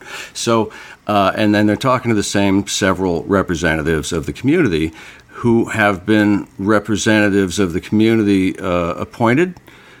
There's a lot of information that I don't have about where these arguments are coming from and which constituents are actually behind this gesture by a purported leader of the community. A lot of these people seems to be on the Republican side, on the Democratic side, on the fringy sides. A lot of people make their living investigating, or rather reporting to reporters about issues that affect them. These are called lobbyists. And does every industry have lobbyists? Yes, they do. And should the trans community have lobbyists? Fuck yeah, everybody has them. And should they be telling lies about what's in the show? Of course not. And to a large extent, you don't think they are, right? You think that what Dave Chappelle says is over the top, just patently offensive, and basically in bad taste. And so, not that he should be taken off the air. I'm not saying you're saying that, but you're saying that it's just like stupid. Yeah, to say Jason. Just in general, I am usually going to take. I can't think of an instance where I wouldn't take the side of the marginalized group in something like this. And to me, that's what it boils down to. It sounds like. Well, what do you? Okay, so the bigger issue that I am not. Acknowledging is what you're saying about the way the media blew this up, and that's a little bit more interesting as far as something I can think about and consider. however, and it's not taking out of context. It's a direct quote. It's in the I am Team TERF. So for me, yes, I do find that offensive. I don't know why that was necessary. It's the same thing as taking some like weird right wing stance against black people or something. That's very interesting because I don't see that use of that language in any way the way that you do. And but so you don't. But you don't even know. You don't. You should they be familiarized yourself with what TERF is? Who came up with the term TERF? I have no idea. Exactly. So you haven't familiarized yourself even with the language that you're using to tell me what's I have offensive familiarized to these myself people. with it, Jason. And these people now is being used. Now, see, this is when we get into arguments like this. Sometimes you get real condescending and say, "I am not." Just because I don't have the terminology I'm asking you in fucking front of me. questions, man. I'm just asking you questions. You brought up Team TERF. But that's I didn't what we're bring it up. fucking arguing I'm about. asking you what it means. Jesus Christ, we're arguing about something Dave Chappelle said in an act, which is exactly what he said. I am Team TERF. So, and I am familiar enough with Team TERF. Yes. I can't remember what the stupid letters stand for, but they stand for something. Has some new wave feminist thing that J.K. Rowling and Ricky Gervais are aligned with. I know that much. I know. Do they call themselves TERF, or does somebody else call them TERF? I have a friend, a former friend, who's British. We had this whole conversation about it. She called herself Right. Team TERF as well, and because of that, I had to do all this research to figure out what the hell that was, and whatever the 6th, 7th wave of feminism was, and all it was. It's not feminist because by Dave Chappelle actually said this in his act, which I thought was cool. Finally, somebody's saying this. That the definition of feminism, which is, I think everybody should have equal rights. It's that simple. You're a feminist if you think everyone should have equal rights. Team TERF does not. Team TERF is a group of self-proclaimed feminists who believe that transgender people do not have the same rights as them. What rights do they not have? They don't have the rights to go. I'm asking you. I don't know. Go into the bathrooms. Have the same. Okay. What else? The same equalities that women have because they're not real women. So under protection of law, TERF people don't think that a transgender woman should be able to be protected by the Equal Rights Amendment or something, which hasn't ever been passed, even though it's been around fucking 50 years. I'm not quite sure what legal rights or what rights they're being these women think that trans women are subsuming. What is this monolithic block that says, okay, we have this rule about the rights of trans women? What rights are they denying them specifically? Not to be able to go into women's restrooms, I get, and that seems to me fucking stupid. That's what it physically means. What else? But it's also this argument that women fought for the rights to vote, the right equality, and continue to fight for equal pay and all that stuff. And the concept, I believe, of TERF thinkers is that people who are biologically born male but identify as women are undercutting all of that fight, and they don't deserve the same rights because they weren't really part of that fight. Yeah, and there's a lot of this old school feminism that's been clashing with a lot of the new school feminism over issues that have nothing to do with trans people, but since the 70s, started since. A lot of the writers in the 70s, Susan Sontag argued with whoever wrote the Simone Beauvoir, and because the thought was moving. There was evolution in the movement, and these people have been fighting with each other ever since. And I think this is just another one of those. I feel like, yes, there are always going to be people who say, I was here first, and these are the rules, and we set up these rules. And you saw this in ACT UP. You saw this when lesbians joined ACT UP and made the movement very aggressive. And the movement in terms of legal rights, leapt forward within about 10 years and did this thing when gays and lesbians actually decided to unite, and those different voices became heard in the movement. There was enormous political success, an enormous legal success, a great many victories. And so obviously what the various communities in feminism need to do is figure out how to deal with each other and not be so rude, right? And not be so dismissive of each other's fucking attitudes. I'm literally asking you, I'm so sorry, I do not mean to be condescending in any way. I'm literally asking you from ignorance, this word that is absolutely unacceptable to him is unknown to me, and I would have to say the vast majority of the people who would ever listen to this show. So what nailing down these words. So if this word specifically means, among other things, that Dave Chappelle stood there and said, "Yeah, I'm team. You can't go into the toilet that you want to."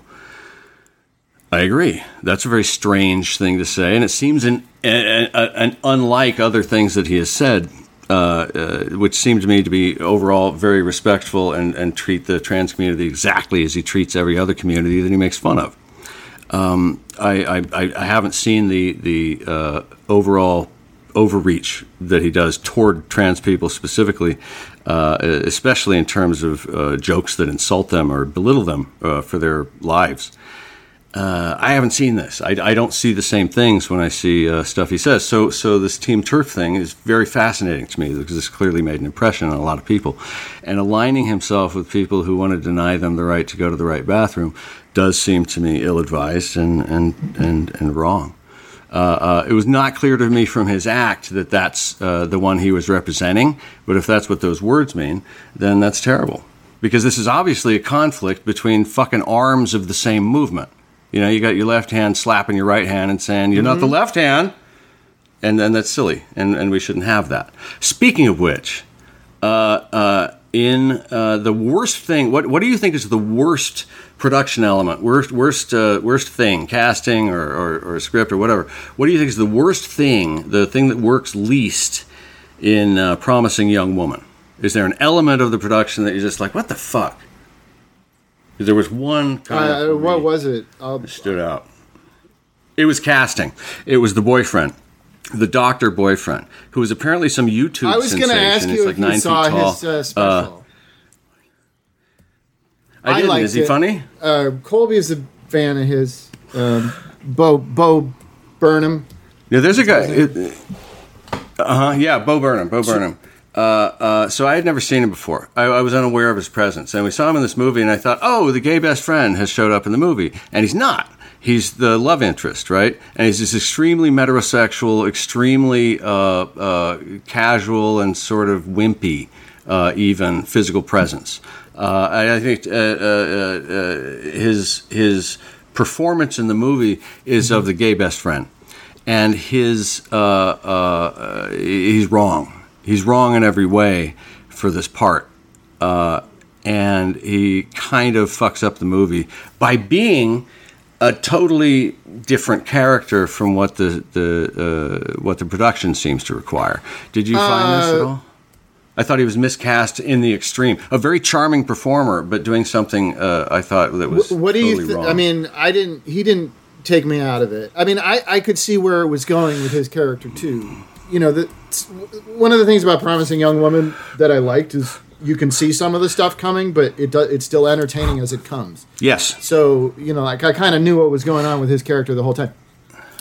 And the charm of his character... Yeah, Corey figured it out right away. The charm of his character worked. But I'm just curious, what was the thing that you wanted him to do that he wasn't doing? Or what do you think was... He projected first of all, they had no chemistry of any kind except like little giggly best friends. And most of the montages of their relationship were giggly best friend type moments. And there was no sexual tension, and there's no sexual projection from this guy that I can see at all. He seems to be kind of a cipher in that way. And I did a tiny bit of research, and apparently he was very active as a young person, and I guess his whole life, most of his friends are gay. He grew up on the Gay Straight Alliance in school and stuff. And as far as I can tell from outside, he seems to have shaped his personality to being comfortable in that milieu, a non-threatening physical presence who clearly is a boon to man. He's very light, happy, charming, seems very smart.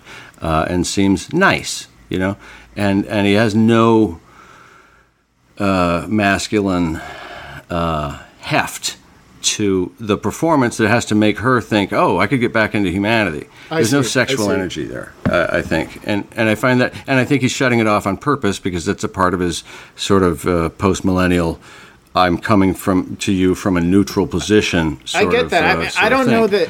I'd like to see if he can play something else. I don't know. I could be, obviously. I see what you're saying. He took me out of the movie every time. Every time he was in it. All these other guys are playing bros, and he's very specifically shouldn't play a bro so that she can fall in love with him.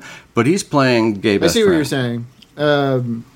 Yeah, maybe that's a nuance that would have been better in other hands. Although. Well, apparently he's extraordinarily young. He's been very successsul with stand-up. Yeah, I mean, it's most, like he's like literally a blow-up YouTube star who's gotten his comedy specials based on that. Yeah, and he had a TV show. But I don't know how much acting he's been doing. He had a TV show, which I watched one episode of, and I didn't care for it. But I did watch his special. I think it's called. Was it a sitcom? Yeah, it was like a weird sitcom. I didn't get it. Colby likes him, but didn't like that show either. He likes his old YouTube stuff. But we both liked his special Inside, which he created during the pandemic. And I was going to ask you if you saw it. Yeah, I really didn't like that. That's okay, good. Yes, I did. And I turned it off. I thought it was really self-indulgent and not funny. Now there, again, right, I wanted something uplifting. I came very specifically looking for something that was going to be cheerful about our miserable experience over and I thought that it was really insular, and I felt shut out of it, and he was being very, very precious about these moments that were super mundane, and most of the part that I watched, which was about 20 minutes, most of it seemed like filler. So I was just, I didn't give a shit. And when he did sing, it wasn't very poignant to me. It didn't really move me.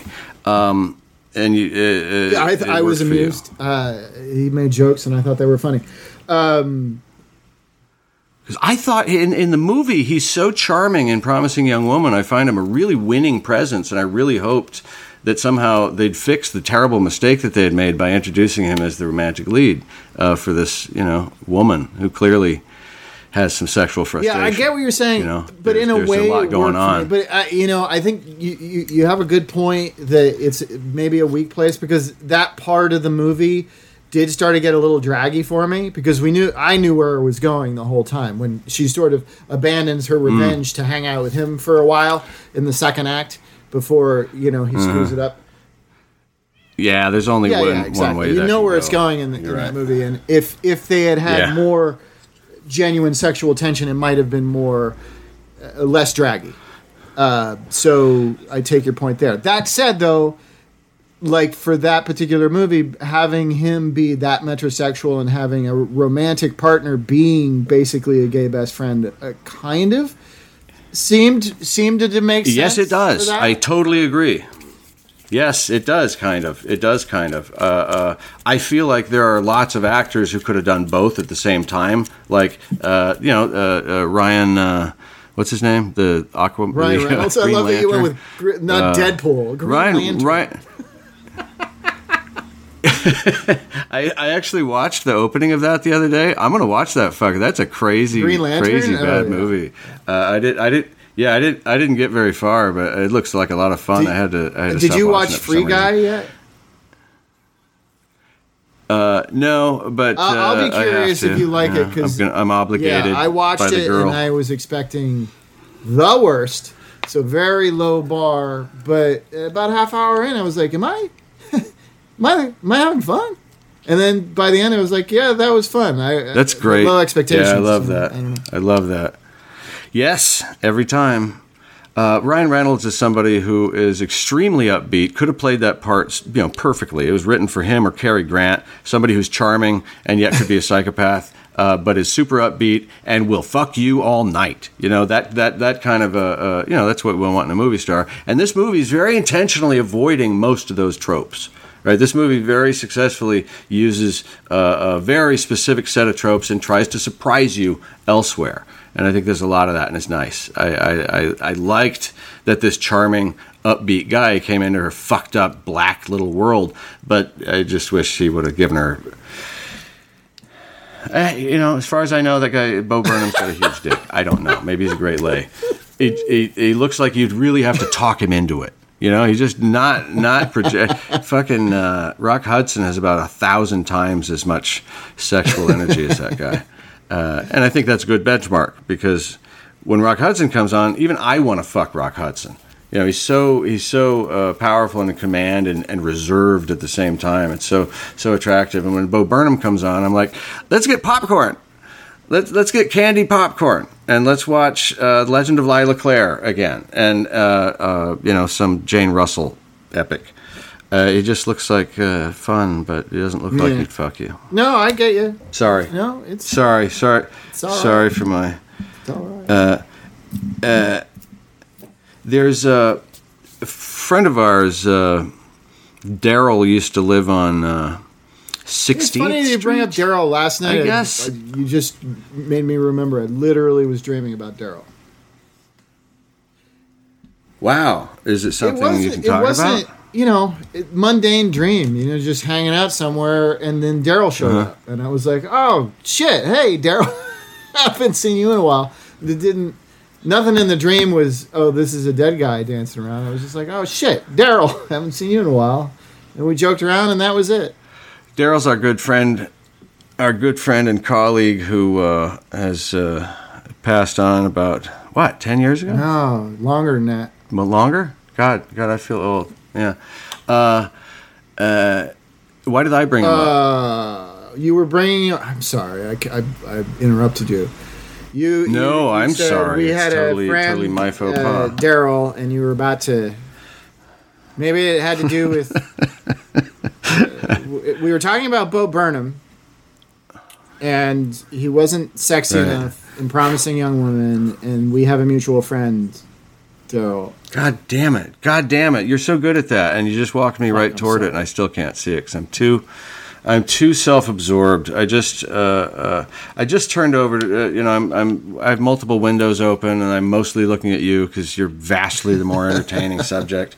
And I look over, and this fucking movie has like a long bit left, and I'm super enjoying the conversation. I think this is fun, and yet. I am so disheartened by the fact that didn't he kill her already? Didn't he shoot her? No, they drowns her in the water later. Who did he shoot in the car? There's a moment in Many Saints of Newark where he shoots somebody in the head. Yeah, I was watching that for a moment, but I only saw the blood spatter and I missed who it was shot. Honestly, the first time I watched this, I stopped paying attention at the hour mark because this movie, you bastard, I sat through the whole thing, attention. but this movie is like it's the ultimate in fan service. It apparently, because I only watched Sopranos for like 2.5 seasons before I lost interest in it. So, and I know of like big plot points and people who died ultimately and all that, and I know there's references to them, but unless you have a hard-on for those kind of Easter eggs, I don't know what there is in Many Saints in New York for you. Did you like The Sopranos? I really liked the first season. Show? And no, I watched the first season and I couldn't go on. Well, technically, I don't think you were supposed to. They originally made that as a miniseries, and it was so popular that they expanded it. Which is, in my mind, is why it lost steam for me. What was it you didn't like about the first season? Okay, there was one episode where he decides not to kill the child molester that's on his daughter's, uses his daughter's coach for something, and and he's going to kill him. And everybody talks him out of it. Everybody says, don't kill him. Let the cops do it. Don't kill him. Don't kill him. And he's Tony Soprano, so he's going to kill him. And at the end, he gets drunk and decides, I'm going to be the good guy and not kill him. And he thinks he's a good guy now. And it was the only interesting dynamic. And then he gets drunk and he's laughing in his house. And there's this wonderful last shot where he falls into this nice leather chair, drunk with happiness and liquor, but also just this joy of not having to play the ogre once when he could. And I thought that was just I didn't see a lot of that in the show. The opening shot of the whole series, I think, is him chasing a college professor up on a lawn at the college and hitting him with his car because he's collecting for a loan, or a gambling debt or something. And I immediately didn't like the character. I said, I teach. I have debts. I'm not identifying with you, sir. And I had that problem for most of the series. Most of these people I found repellent and uncharming in the way that Scorsese's gangsters are charming, or Abel Ferrara, at least the world is so weird of the gangsters that it's fascinating. And I found The Sopranos kind of like a TV version of that, and I wasn't that interested. What did you find compelling about the show? Well, for me, it was so much of it was the performance of Gandolfini and Edie Falco as well. I really liked, and a fun cast of character, very Italian mobstery character actors around them was fun, and I do have an affinity for gangster stuff. And I did like the tension of it. For me, there was a lot of that underlying, and that's what dissipated when we continued. So, Tony Soprano, very volatile character, right? And if you don't like it, like I get it. Like my mother-in-law just can't watch that shit. She can't watch Goodfellas. She's like, why am I watching these assholes shoot people? I don't like them, and I don't like violence, and I don't like this. Right. It's inhuman.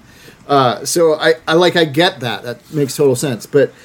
Sort of what I like about it is that creepy element, that creepy tension that hangs in good gangster movies. In The Godfather, it's always there's always dread. So in this, and for me, Tony Soprano came with that, but it came with that dread tension that comes with good gangster storytelling. But he was also conflicted, like you said. It came out in that very scene that you said, and he had the meetings with Lorraine Bracco, the therapist or psychiatrist, and all that. Which I also found a very tired trope. I find that so the character that divulges his strongest feelings to a doctor, I feel like was old when Sherlock Holmes did it. It really that takes me out. Sorry, it worked for me again because I thought the performances were good, but yes, Lorraine Bracco is fucking. It was less about. That it was a trope. It just worked for me in maintaining the tension and maintaining this inner conflict that he had about being a gangster. But the problem is once it got past those initial 10 episodes of the first season, then it was also like, well, why isn't he killing more people? Or why aren't more people killing him? So, and then it becomes, well, Tony Soprano's going to live through everything because it's the Tony Soprano show. So that dread tension I was talking about, that dissipated, and then so the show became more meandering and less interesting to me. To me, he was too volatile a character not to have die sooner. I agree. And I remember the show. The show made very little impression on me. I can't remember very much. So if it was a miniseries at first, I probably only saw like 6 episodes, right? Or not a miniseries. They call them limited series. Like one. Yes, I think it's 10 or 12 episodes. The first one. It might have been less. I don't remember. The only things that made any impression on me were that scene with the college professor and that scene where he doesn't kill the guy and he's all happy. But at any rate, it didn't have my number for some reason. And And I wanted to talk about this movie in that context. How much of that dread, how much of that gangster, that worked for you in The Sopranos, how much of that is in None. The Many Saints of Newark? 0. For you. And how early in the movie did that happen for you? I would say I was 20 minutes in when I realized it's too much of a mess. There are too many characters. They're not... Right. First shots on the boardwalk there, it was just like, fuck, there's too much going on. You're introducing me to and all the these whole people at movie's once. like It's so that. cheap. It's like The writing is constantly just- introducing you to new characters. Yes. Like, who the fuck is this? Yes. And I know that Yes. if I had stuck with the show, maybe I would have some. But I'm not. I don't have you. We have these conversations. I can't remember what TERF stands for. I can't remember all the fucking details of a show that I watched 10 years ago. I wouldn't. My question about TERF, by the way, was not about what the acronym stands for, but who invented the term, who was using it, who was weaponizing it, or whether they were using it as a defense or as a claim. My anecdotal, that's all I was asking. like I said, my anecdotal evidence is, a woman identified herself as Team TERF. That I know. That's all absolutely. That for the purposes of this conversation, that's that. I love it. I'm good. Look at this Ray Liotta in the prison thing. Now I was very happy with Ray Liotta in this movie because in the beginning when he plays the one brother, he's very monstrous and they film him correctly. His face is monstrous. His whole persona is monstrous, and they kill him, and you're glad. And then his brother shows up in prison. He's been in prison for fucking 50 years, and he's just awesome. He's excellent. He's a totally different guy. He's a totally different physical presence. He's Ray Liotta surprised the shit out of me in this. Yeah. Apparently, I read that he was offered the original series at some kind of role, and he declined. I don't know who they wanted him for, but he said no. And that's one of those actor things. George Raft said no to 5 movies that made Humphrey Bogart. And Sutherland insisted on his quote for Animal House and didn't take points. Hindsight is 2020. Damn it! 2020. Damn it!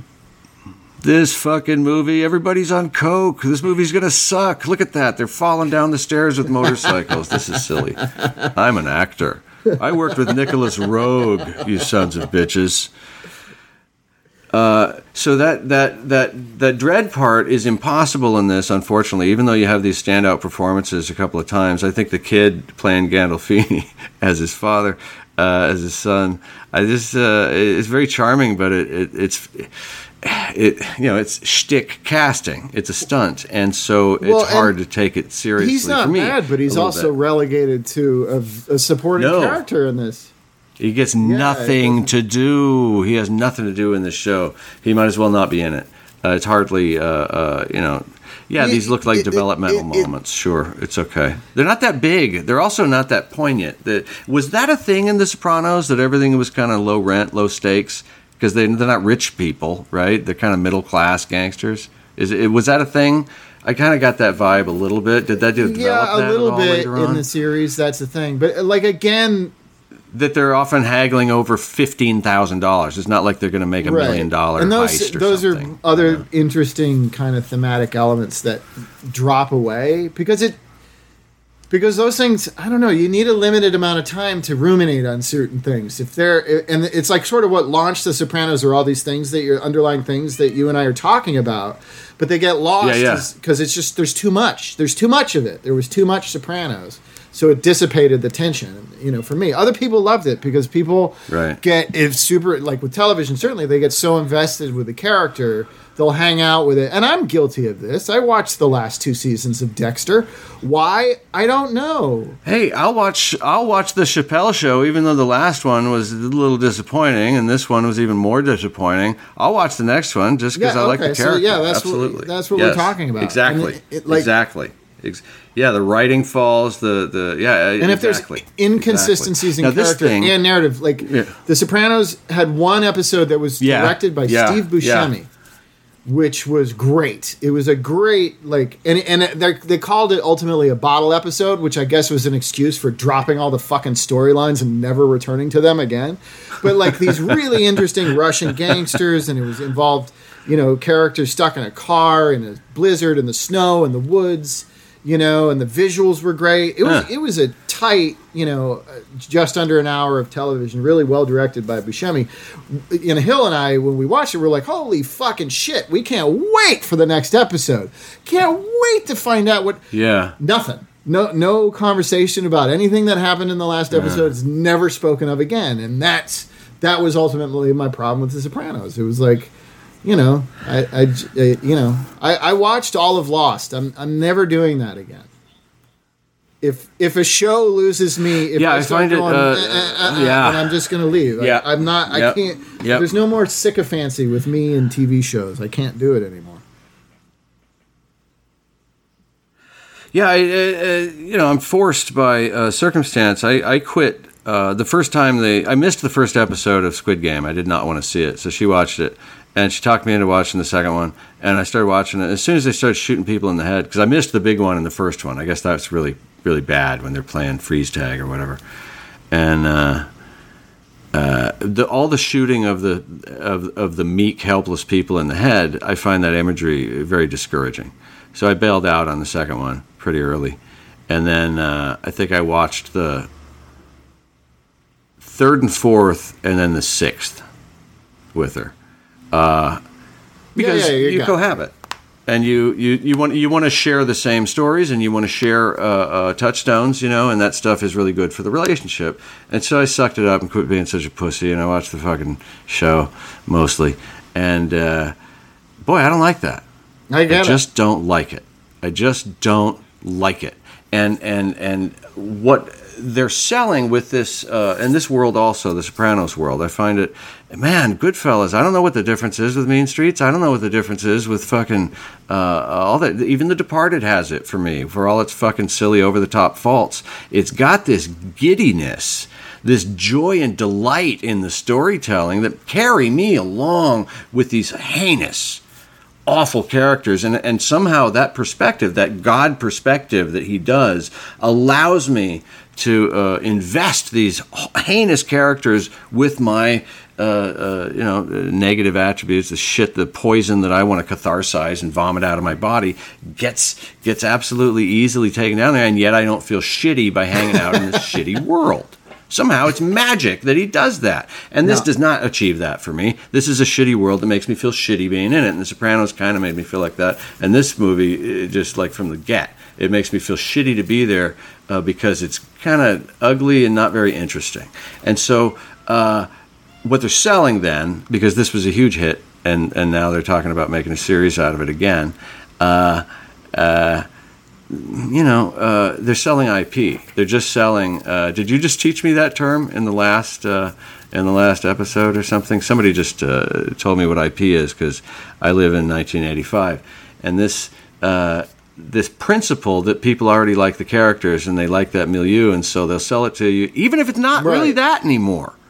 But it's got that brand on it. And it's the same fucking thing Disney does. It's the same fucking thing all successful, factories of entertainment. I was just going to compare this to the last Avengers movie. And then you said it, Disney. Yeah. It's like when I watched that movie, all nearly 3 hours of it. One, I was like, I feel like I'm just watching the last movie again, because that's how they fixed their problem, is they went back in time. So they, it's like Superman flew around the world a bunch of times to make it go backwards so Lois Lane wouldn't die. That was the only time that should have happened. Because as it was, that was kind of a cheat. But that shouldn't be the whole fucking premise of the movie. But that's what it was. Avengers, whatever the second one was called, the end of Avengers or whatever. It's like this. It's like so much fan service with like no discernible narrative to really follow. I mean, I feel like there's a narrative in here buried under way too much information and way too many characters and subplots and everything. You know why I know that? Because one guy is in most of the shots, and that's a successful thing that they did in this. They put Alessandro Nivola in most of the center screen, and so I know exactly. That's my sign that there's a narrative going on and that I can follow it, and there's an arc. He's still there. That's what I got. When in this world, I only having to approximate the thing that you did before, right? And the sort of diminishing returns element that you get from that you expect. here's the thing. I've only watched a couple of the Fast and Furious movies, but they were very different movies. They had different stories. The characters were different. They stopped being just heist movies, and they became about other things. Sometimes they were race movies. Sometimes they looked like about relationships. Family. This is right, exactly. And again, I don't know the milieu hardly at all. The canon is completely unknown to me. I remember certain scenes here and there. I guess he won't be in the show. I guess I forgot that. Yeah, I guess I'll what a bummer. Star in the series, unless the series is a prequel to this movie. It's just constantly going back in time. See, yeah. This movie sucks, but it's got moments where it's pretty. It's got things, but essentially I can't see any of them because, as you say, it's just a fucking mess. The Star Wars movies, it just hurts my heart that there wasn't a goddamn revolution every time a Star Wars movie was just a remake of the original, right? When the second Star Wars movie, or is it the third, is it Jedi, or is it, aren't they building already another Death Star in Empire? That's or does that Jedi. just come up in Jedi? So in Jedi, I felt really, really cheated as a fucking 9-year-old or whatever by the fact that this was the same exact story, same exact ending as Star Wars, as the first one. I mean, we're attacking the Death Star. Yeah, but now every single fucking Star Wars movie after that is about attacking the castle. There are 3 different things going on in Return of the Jedi to distract you from the fact that you're just watching the same thing again. Yeah. You got Ewoks. Yeah, I found that. You got spaceships with the squid cheaty guy, and then you got Luke Skywalker getting into it with his dad or whatever. Yeah, getting his hand back, dying. You got dying Yoda. You got all that shit. But yeah, and the repeats that the rest of the Star Wars movies have done ever since, and these are just all assault the castle movies every fucking time, well, don't go back to the golden ages, Jason. Don't talk about how French Connection 2 is an extraordinarily different movie from French Connection. It's not. It's a where French Connection is kind of an adult movie told in a surprising and challenging way. French Connection 2 is just this genre action picture, and yet it knows that, and so its intentions are different. It takes this character into a comic book instead of this Dostoevsky novel. And the comic books elements of it are wonderful. It works on those levels perfectly. Does it damage the franchise, as everybody thought back in the 70s? And they're like, oh, how can you do this? They're all reverential about Popeye Doyle, who was this racist asshole, kind of bigger than life dick cop. That was the whole point of him in the first one. And then they wrote this larger than life dick world for him to inhabit for the second movie and do this other direction, this totally other genre and style. And on those levels, I think it really works. And what the Star Wars movie, what all these Disney franchises seem to do, and what the HBO things, the Blonde Lady with Friends. They should call all these fucking limited series Blonde Lady with Friends, having wine and murder. And they're all the same fucking thing. And they're not doing sequels. They're doing rewrites. They're essentially a lot of the time telling the same fucking story over again without doing the fucking basic work of creating a new story. It's very tiresome to the human spirit to have to see the same story told repeatedly when what you wanted, if you came for comedy, you should get jokes. If you came for fucking story, I should get a new story.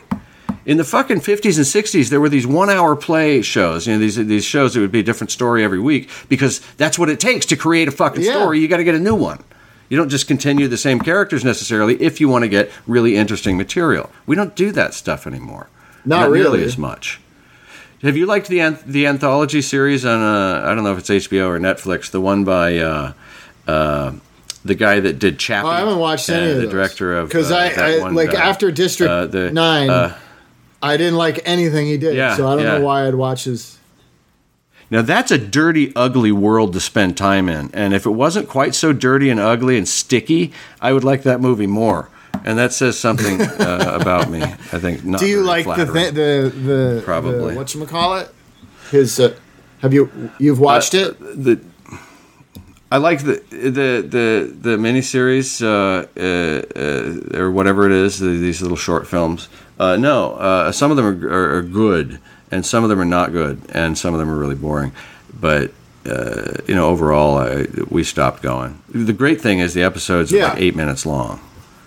It's really entertainment light, and it's not nearly as morally challenging as District 9 or whatever it is called. I hate don't put a fucking number in your title. I'll forget what it is. Because within a couple of years we had Ban Louis 13, right? Which became District 13 in America, about the guys fighting crime with parkour. District B13. The French. District B13, right? And and then there was a District 9. There were too many districts. Can't use numbers. I can't keep them straight. I don't want to have to do that. I think that's asking a lot. It's not fair to ask your audience to differentiate that way. It's too bad, but you can only use it once. But the first movie I make and release is going to be called Different Movie. So that it's not the one you saw before, even though it's going to be basically a rewrite of Triple Frontier. Only the heist is going to be in space, and I'm going to call it Different Movie, even though, and that's a joke because there's a heist movie called 999 that's better than the one you said. Who's in that one? Is that the one with? It's got. Who's in that one? What's his? What's the guy's name from Walking Dead and Boondock Saints?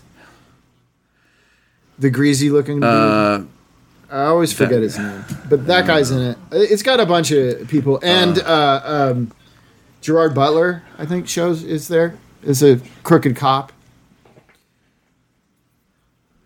There's a guy with 3 names who I'm starting to like. Apparently, he's done a lot of work for a long time on television, and he played a U.S. Marshal who helped The Rock capture a giant ape Rampage in a movie recently.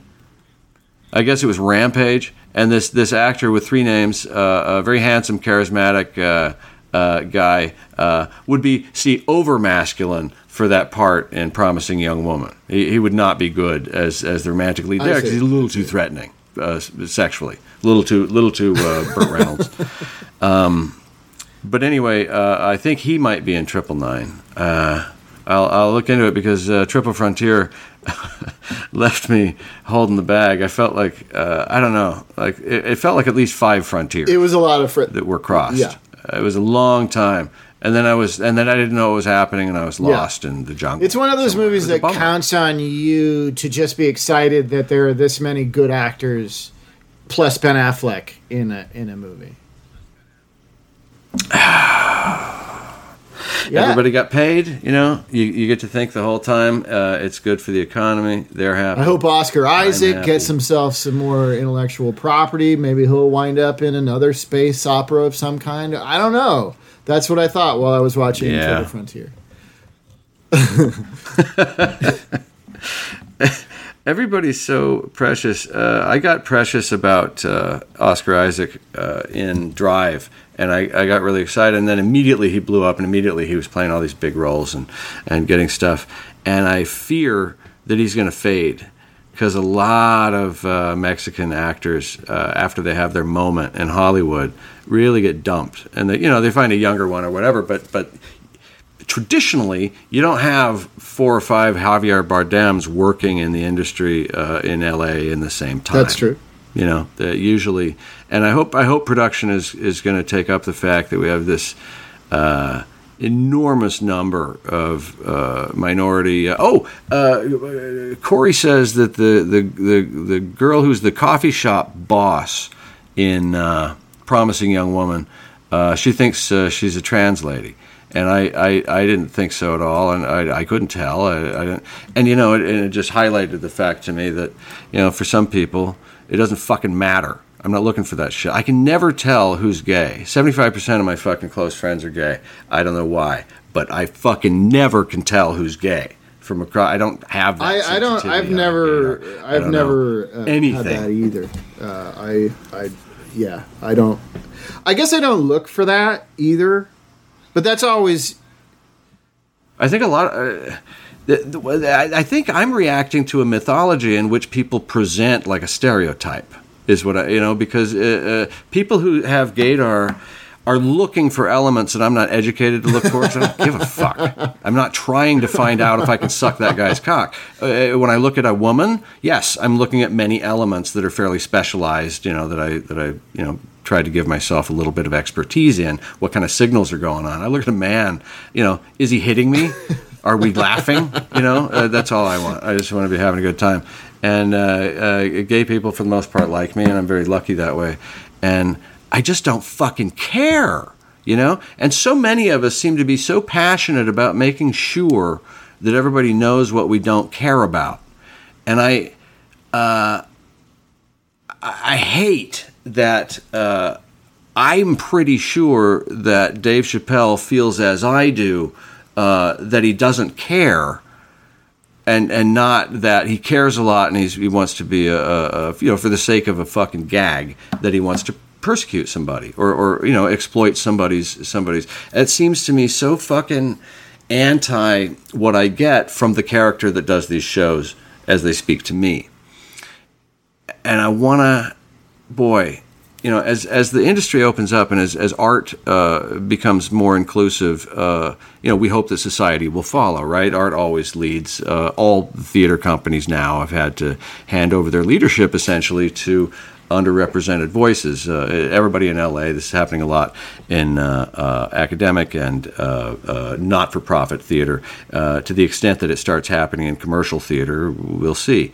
We're already seeing colorblind casting and genderblind casting start to happen in the commercial world. Not much in movies and TV, and there's a little bit of a start. And as this stuff starts to go, and as we stop worrying about what killed Andy Garcia from getting any bigger, or he thinks, I think I've read him say, he always wanted to play guys named Smith. Right? He didn't want to have to play the Cuban immigrant guy. He just wants to be a regular dude. To make up for the fact that he wants to be a fucking guy who can play any part. And why shouldn't you want that? And that's what everybody wants, and that's wonderful. And the more this happens, I think, the more inclusive we get, and because art has that special capacity to influence. I'm very hopeful about the revolution that's happening. And, I just, the last thing that I want is for Dave Chappelle to be some sort of benchmark of what's good and what's bad, what's healthy and what's regressive and this kind of thing. But it is. These kinds of stories are what set our sort of parameters for what the culture is and this kind of thing. And I think that's very dangerous in a lot of ways. And that, a general trend toward inclusivity is, vastly late and very needed. And we all have our little, minority groups to which we feel we belong. You're a ginger, whatever the fuck. I'm a quarter Mexican, so I always have a little bit of a fucking, go team eye on those little throwaway shitty fucking Speedy Gonzalez parts that Gonzalez had to play for fucking 50 years. Bought several houses. Brought fucking Clifton multiple Collins members Jr.? of his. There you go. Now here's a guy who has stepped across the Speedy Gonzalez line and will play anyone. And nobody is ever going to have a problem with Clifton Collins playing a Mexican until maybe now. I find this very interesting because we're going to see that same kind of infighting about whose right is it to play this part. Well, Clifton Collins is what? Isn't he the guy that's oh fuck? I'm confusing him with the guy. Oh no, that's Xena, Cliff Curtis. Who Clifton. That's Cliff Curtis, and he similarly he'll play anything, and so will anybody Brown, right? These guys. Oh yeah, he's played all kinds of parts. Cliff Middle Curtis Eastern gets to play terrorists. Yeah, he's played. Yeah. And Clifton Collins is straight up Latino. Yeah, he's right? the bad guy in Crank 2, High Voltage. He's been around forever. He used to be. The reason why I brought him up is because you said Gonzalez, and he literally used to go by Clifton Gonzalez. Yeah. There's and he also kind of looks. Yeah, he does. He looks like the. I don't know if he's related, but yeah, and all those fucking old timers who had to tough it out. The Hattie McDaniels. That shit has been a shame to the fucking industry, and everybody knows it. It's kind of embarrassing that that's the way we still treat the other in this country.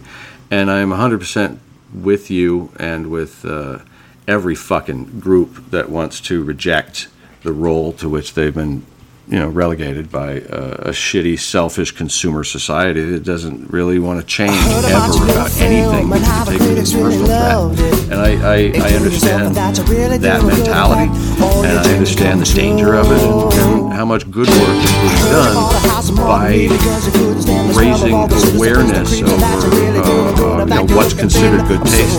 I think the whole argument over Dave Chappelle, I feel sorry for the guy personally, even though he just made $10 million. Very successful fucking thing.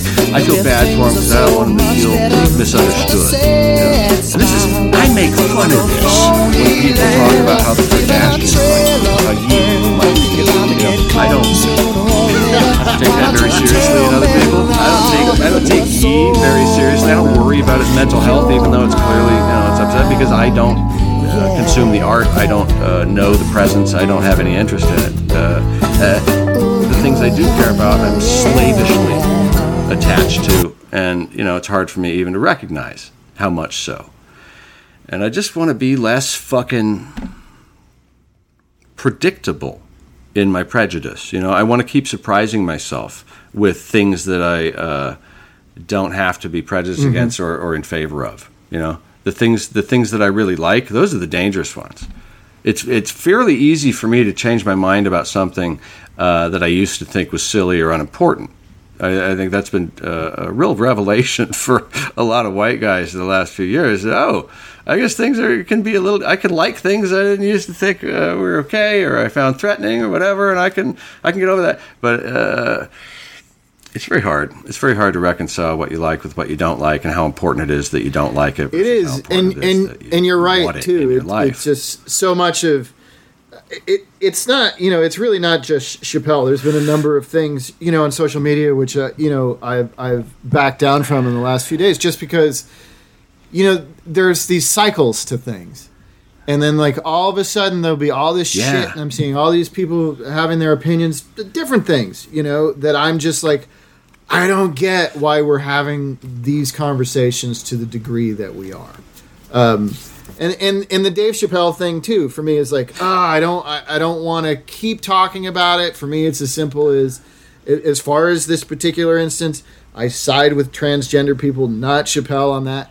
But I, at the same time, don't think Chappelle should be canceled or anything like that.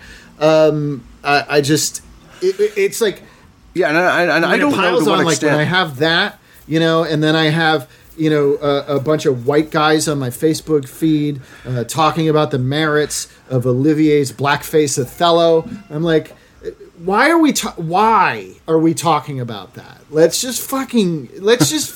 are you defending Olivier's dead? He doesn't fucking care about any of this. Who cares? And that movie's fucking boring. It's Shakespeare, which can often be boring. And then Dune happens, and everybody's telling me how great Dune is. I make one off. And then it's like, as soon as people have to respond to me making a joke about Dune being boring, about how wrong I am, then I have to double down and make more Dune jokes, and I can't stop making Dune jokes, and then I'm like, why am I so alone? Why am I so opposed at this time on all these issues and all these opinions that everybody's talking about? And then my head gets confused, and I become depressed.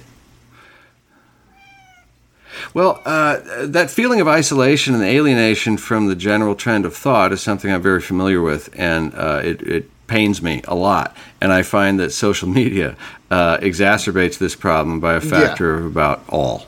It's very, very, very destructive, and I try to limit my presence to making jokes and making philosophical statements that nobody at this point in my very narrow feed, I'm not hardly in anybody's feed anymore, and you can tell because when I say really controversial things, which I do fairly regularly, nobody responds. Because they know better. They know that it's going to get ugly probably because of exactly the kind of work that you and I did today that you don't do when you're responding to a text. It's just and what happened today is so valuable to me. This conversation is one of my favorites because we worked through something that we were both pretty hot about, and I feel that I understand your position 100% more. Yeah.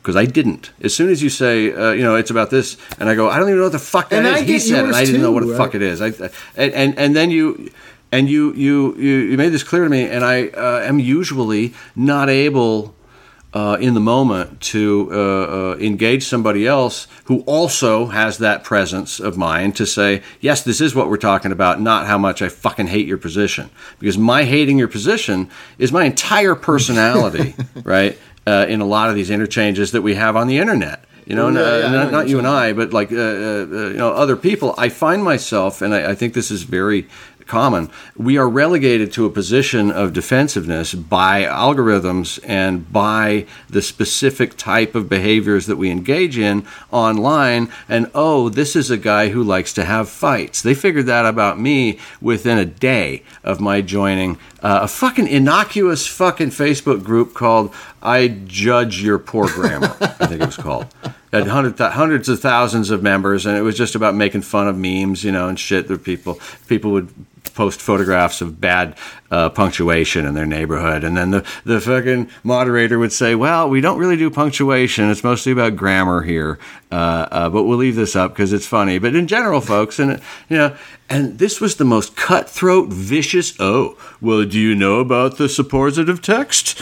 Maybe you don't know, maybe you haven't read Greenlee on the issue of actual, communicative, and there's this hierarchy of fucking assholism everywhere. Oh my God, in the world, right? And this is one of the reasons I don't join groups. And yet I joined Facebook so I could join groups so that I could talk to other people who were concentrated assholism, much more than you would get in one session of a Elks Club meeting or some shit, right? No, you go in a fucking Facebook group, you're immediately stabbed with some kind of fucking label, right? Somebody will immediately label you, you're a prescriptivist, I was told. First fucking day.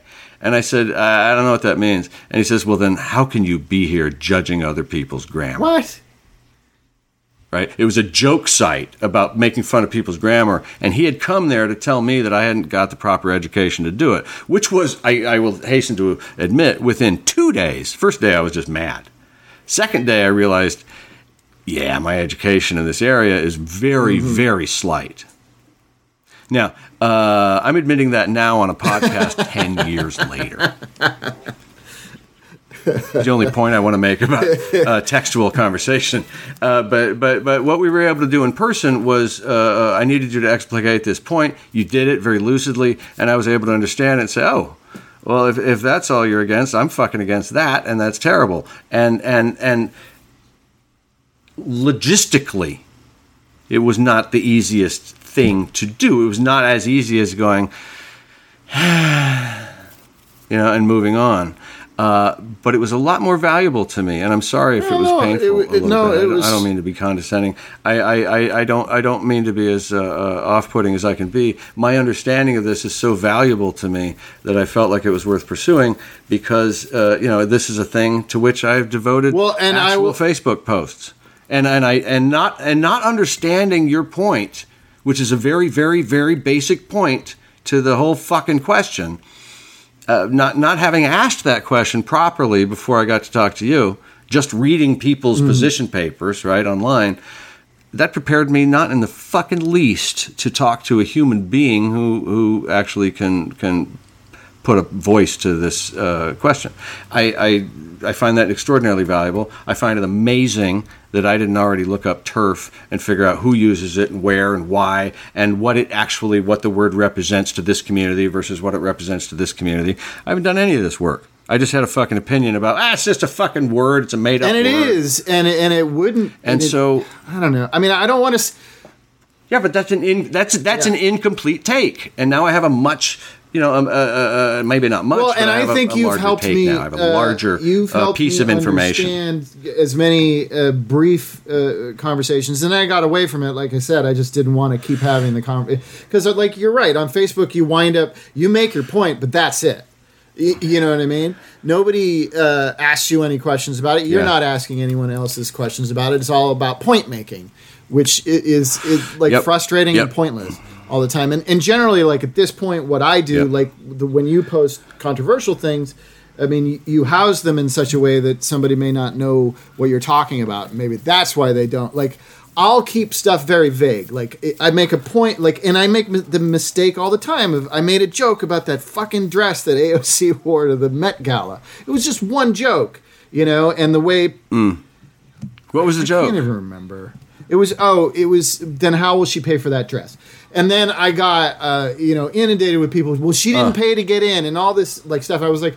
I'm sorry. I was just kidding you guys, and I got condescended to, which is why I'm, reactionary and sensitive when I feel like I'm being condescended to. Yeah. And enough people, and then I was just punching out at everyone. And at a certain point, I was like, Jesus Christ, you guys, I am so sorry. I don't know why I started being so dickish. I mean, I do know why, but I don't know why I couldn't see clear to not. But I did. Now that's the primary question of my whole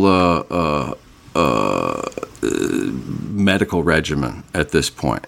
Is why am I receiving information incorrectly and responding to it, as in the way that I received it, which was inherently wrong. Right, I take too many things as a threat, and this is common to most mild forms of neurosis. Right, this is a very general sort of description.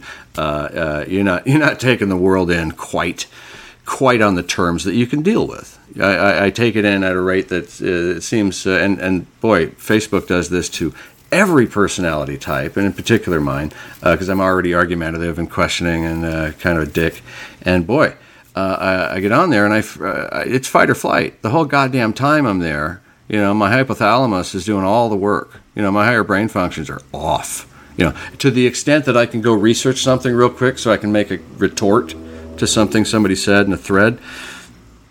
That's muscle memory. That's not actually thinking. I'm not developing. I'm not trying to understand. And literally a couple of times, I've said on the internet, oh, fuck. All right. I totally didn't know that. I'm totally wrong.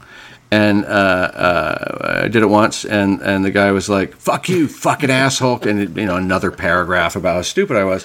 And the other time, the guy said, are you serious?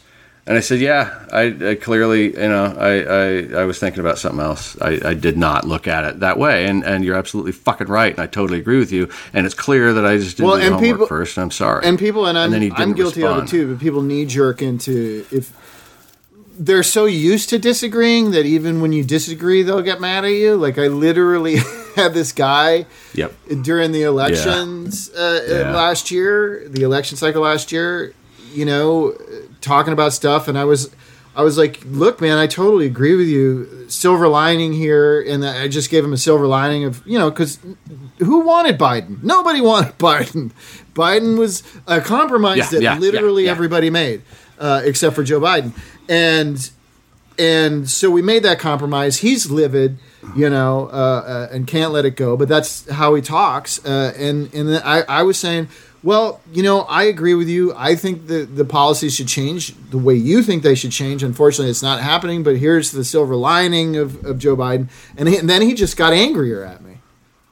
And I was like, I was just trying to say I agree with you, and I'm sorry it didn't work out.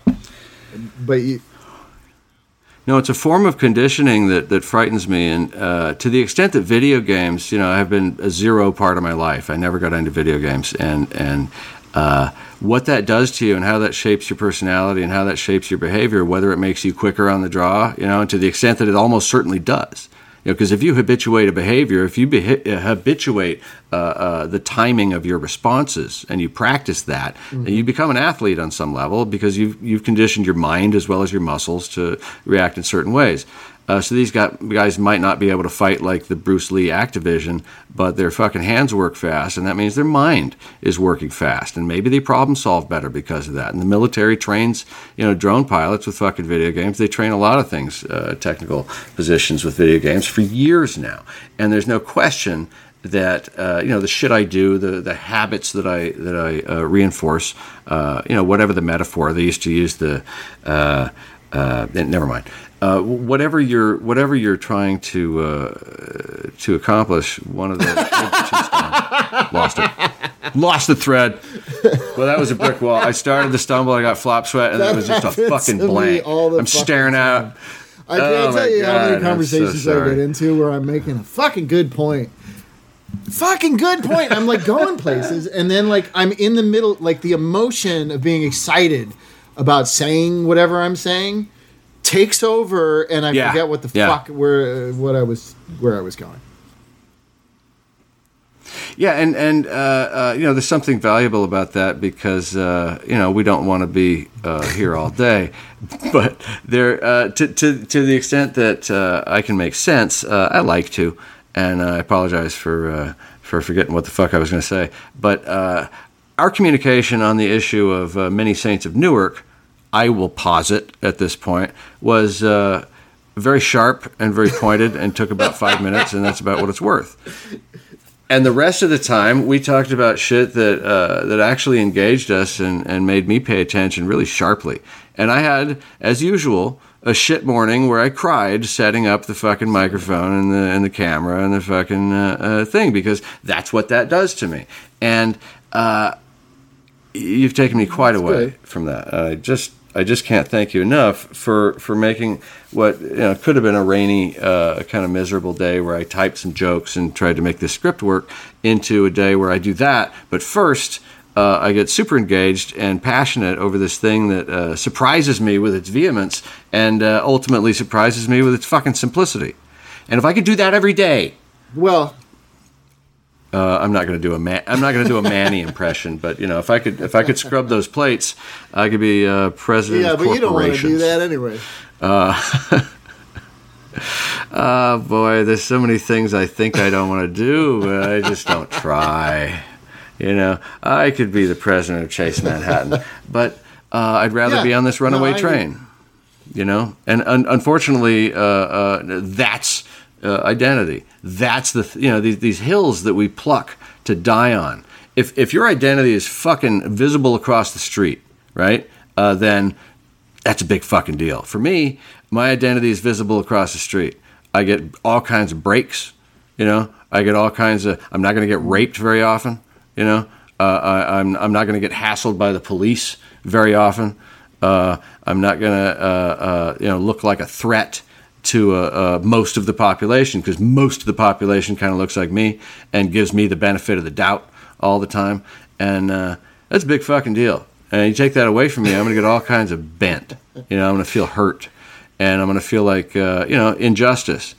And I feel for the enormous swaths of people in this country, the vast majority of whom are even less worldly than I am, who are even less educated, experientially and book learning and travel, all that shit.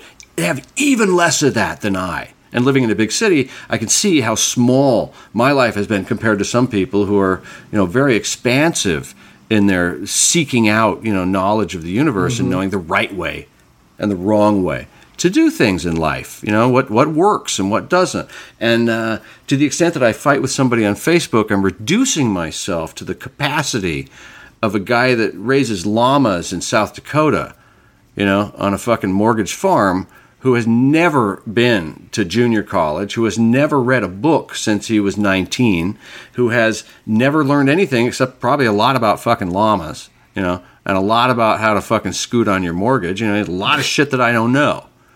and we're both talking about, what conditions are like, in a circumstance that we never go, and what happened to somebody that we never met. And it's very frightening to me that I don't elevate him. I think I'm coming from a better place. I think I'm reaching out the hand, and I am fucking condescending. I don't really, I'm drawn that way. I'm trying to understand. I'm always trying to understand, and I'm a cunt about it because I always got away with it, But anyway, the extent to which when we reach out to others, we bring each other down as opposed to raising each other up, and that's what these casual conversations are like for a vast amount of the internet. There's also a lot of positive reinforcement that you get on these sites that are for old ladies.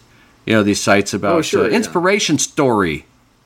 And then usually there's bad grammar or bad syntax in the title of the thing, but it's just pictures of puppies and memes of when a fireman, fucking stopped and changed a kid's bicycle tire, some fucking thing, and you look at it for 2 seconds, it has the exact same potency for me in a positive way that these stupid, ugly fucking memes that I repost about how the government's raping you and you're fucking not even looking at it. Those things make me as angry as these fucking silly stories that are made up. Obviously, this soldier came home and he saw a homeless man and he bought him new shoes and left them on the counter. This really works for me too. This makes me feel good in a cheap kind of way, and I feel a little guilty about it, but boy, does it get my endorphins up a little bit to read those stories. Why am I seeking out these conflicts instead? Why do you and I go and all we see is attackers? We could be looking at inspirational stories. I saw one on the news this morning while I was on the stationary bike, and it was Tom Brady giving a hat to a small child who was fighting cancer and was at one of his games, and the kid cried.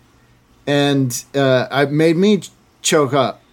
And then as soon as I was done, I was like, but does that mean that Tom Brady's not an asshole anymore? No, it doesn't. He's still an asshole. And the fact, though, the dynamic of this tension, I think, is that you can get something good out of Tom Brady. Just for a split second before you think about it. And the thinking about it part, Homo sapiens does way too much of that. And my study of the situation is that I think a little too much. And I'm over critical and over vigilant about circumstances, like a lot of us, and especially when we go on the internet and everything's a fight for those of us for whom it is. There's something important about keeping your input. If your stomach is upset, you don't want to eat a bunch of chocolate cake and then some bananas. Maybe the bananas are okay. That's a bad example. They are binding. Then a bunch of lemon curd. But yeah, sure. There's no reason for me to be as hypervigilant, as suspicious as my fellow man as I am. But, the history of man is a history of conflict, largely. It's also a history of agriculture and development and, great strides forward. But, if you balance it out like on the scales, I'm not sure that war wouldn't be the more present, the more, and by, economic war, all the kinds of war, the famines that governments cause sometimes to make a point. There's all sorts of human behavior that can't be explained unless you assume that somebody's not doing the work in the relationship. Somebody always looks kind of like they could be trying harder. It's usually both sides to an extent, but as you say, the fucking underdog, the victimized, oppressed minority is always my first concern. And it's always, I think that's part of the Western canon. I think that's part of the tradition that we're supposed to inherit and carry. And what's shocking to a lot of us is that a lot of us don't carry that, even though a lot of the people that were raised in your neighborhood and my neighborhood did not and do not feel as we do about the rights of man. about the essential circumstance of humanity and whether it's worth anything or whether you can push some people around for no reason. If we can decide to push some people around for a good reason, right? Like criminals, and we say, no, you have to go in there, now sit down, you were bad. Then it seems to me we can figure out the other end of it too, and how to be essentially compassionate and essentially say, we're going to be up with you. Come here.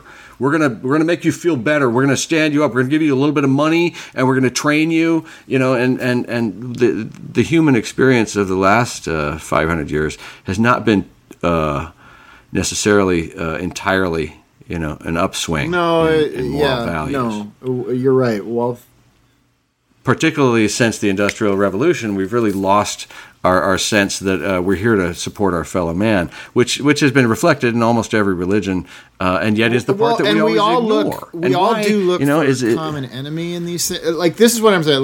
Like we have this conversation, which I can do. I can have these conversations about things that I feel strongly about or whatever. But the weirdest thing is when, like, I saw Dave Chappelle's special and I didn't feel strongly. I was like, well, that was a fucked up thing to say, and I support anyone who doesn't like it.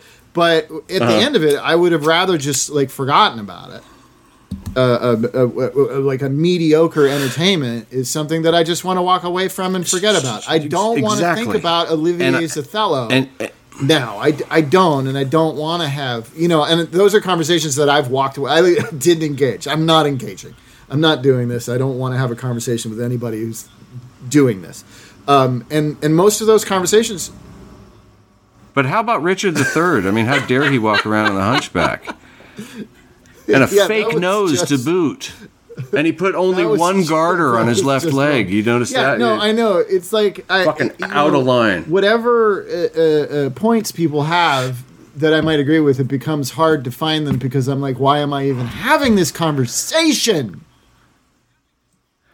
And so this is my question. This is why I mentioned the media so strongly. It was brought to my attention by Matt Taibbi. It's not my idea, but there's a general sense among media critics that I gravitate toward that since the loss of the fairness doctrine, that American television has become largely dangerous and largely. That news media in particular tends to trend towards certain narratives and not towards certain others, and largely because it wants to defend the Democratic Party, basically, and that's why Fox News showed up, because it basically defends the Republican Party, in a vile and disgusting manner that the Democrats find, mortifying.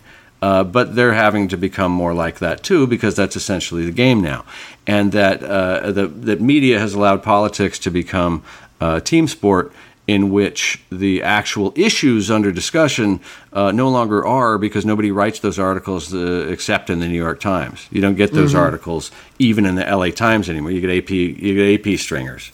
You get a little bit about what happened in Congress today. Nobody's fucking covering a lot of the issues that go on, because the big story is somebody said something wrong, or look at this retort from a press conference, or look at this press release. And so a lot of us, I very much am misinformed, disinformed, and I can figure it out very easily when I look it up. Right? You get certain pieces of information and you go, great, I want to believe that. And you get certain other pieces of information and you go, I don't think that's probably true. And you look it up for 2 minutes with Google, and you have a much better, you get at least 2 or 3 different people's opinion. You get to find out what the origin of that fucking opinion was and what the ultimate source was. No.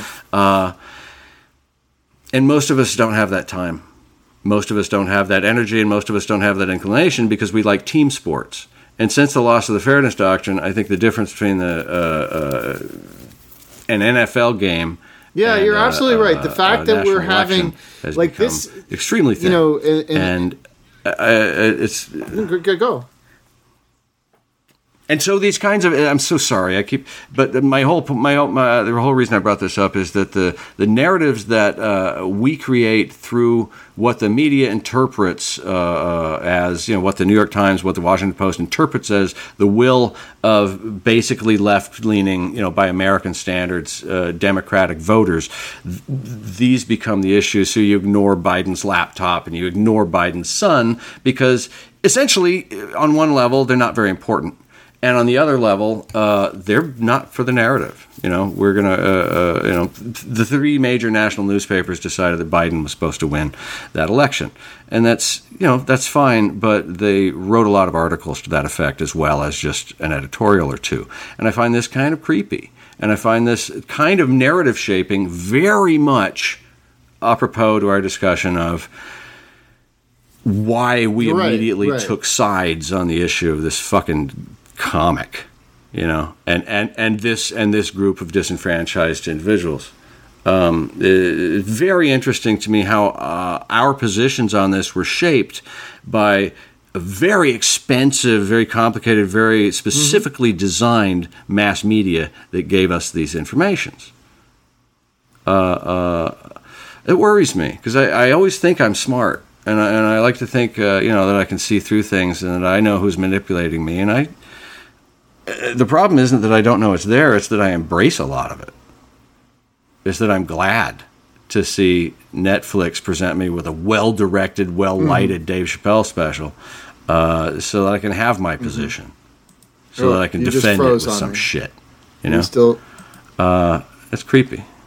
Creepy to me. All right, well, that I'm inviting Jason froze, this sort of usage. So I'm going to stop the show. So I don't have We're to already do something else. Several minutes longer there, than the latest James Bond film. So I'll wrap this up.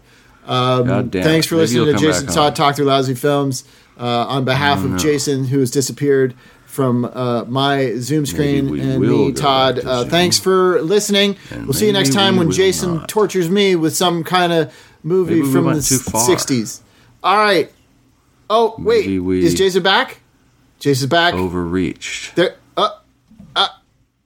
There you are. Maybe I didn't know you were coming back. I was just wrapping up the show, which we should. As I was just saying while you were frozen, we are now officially longer than the latest and longest James Bond film. So we should probably wrap it up. I hope so. But will we be as well reviewed in England? That's the question. Yeah, do you know? I love you, everybody. I kiss you all, and right. Let's do this again. No, I don't. I'd really like to do a bad, long 60s musical, but we wouldn't watch it anyway. That's the trouble. Sometimes I choose movies because I think they'd be interesting to talk about. But this was a lot of fun, and we didn't even look at the fucking movie, which is so yeah. I don't know which I'll choose. We'll see. Something good or something unwatchable, so that we can avoid it. We'll see. I have to recommend, if you want to have a bad time, Ship of Fools is available on DVD from 1960 whatever 5. The most boring movie I've seen recently. And I you know how much I like boring bad movies, but boy, Ship of Fools, holy shit! You and Hill should get together and watch something else. I recommend, because you wouldn't like it at all. Bye. All right, I won't fuck up the outro again. Love you, everybody. Kisses. What's on your mind? Alright, what's on your mind? What's on your mind? Oh baby, won't you tell me?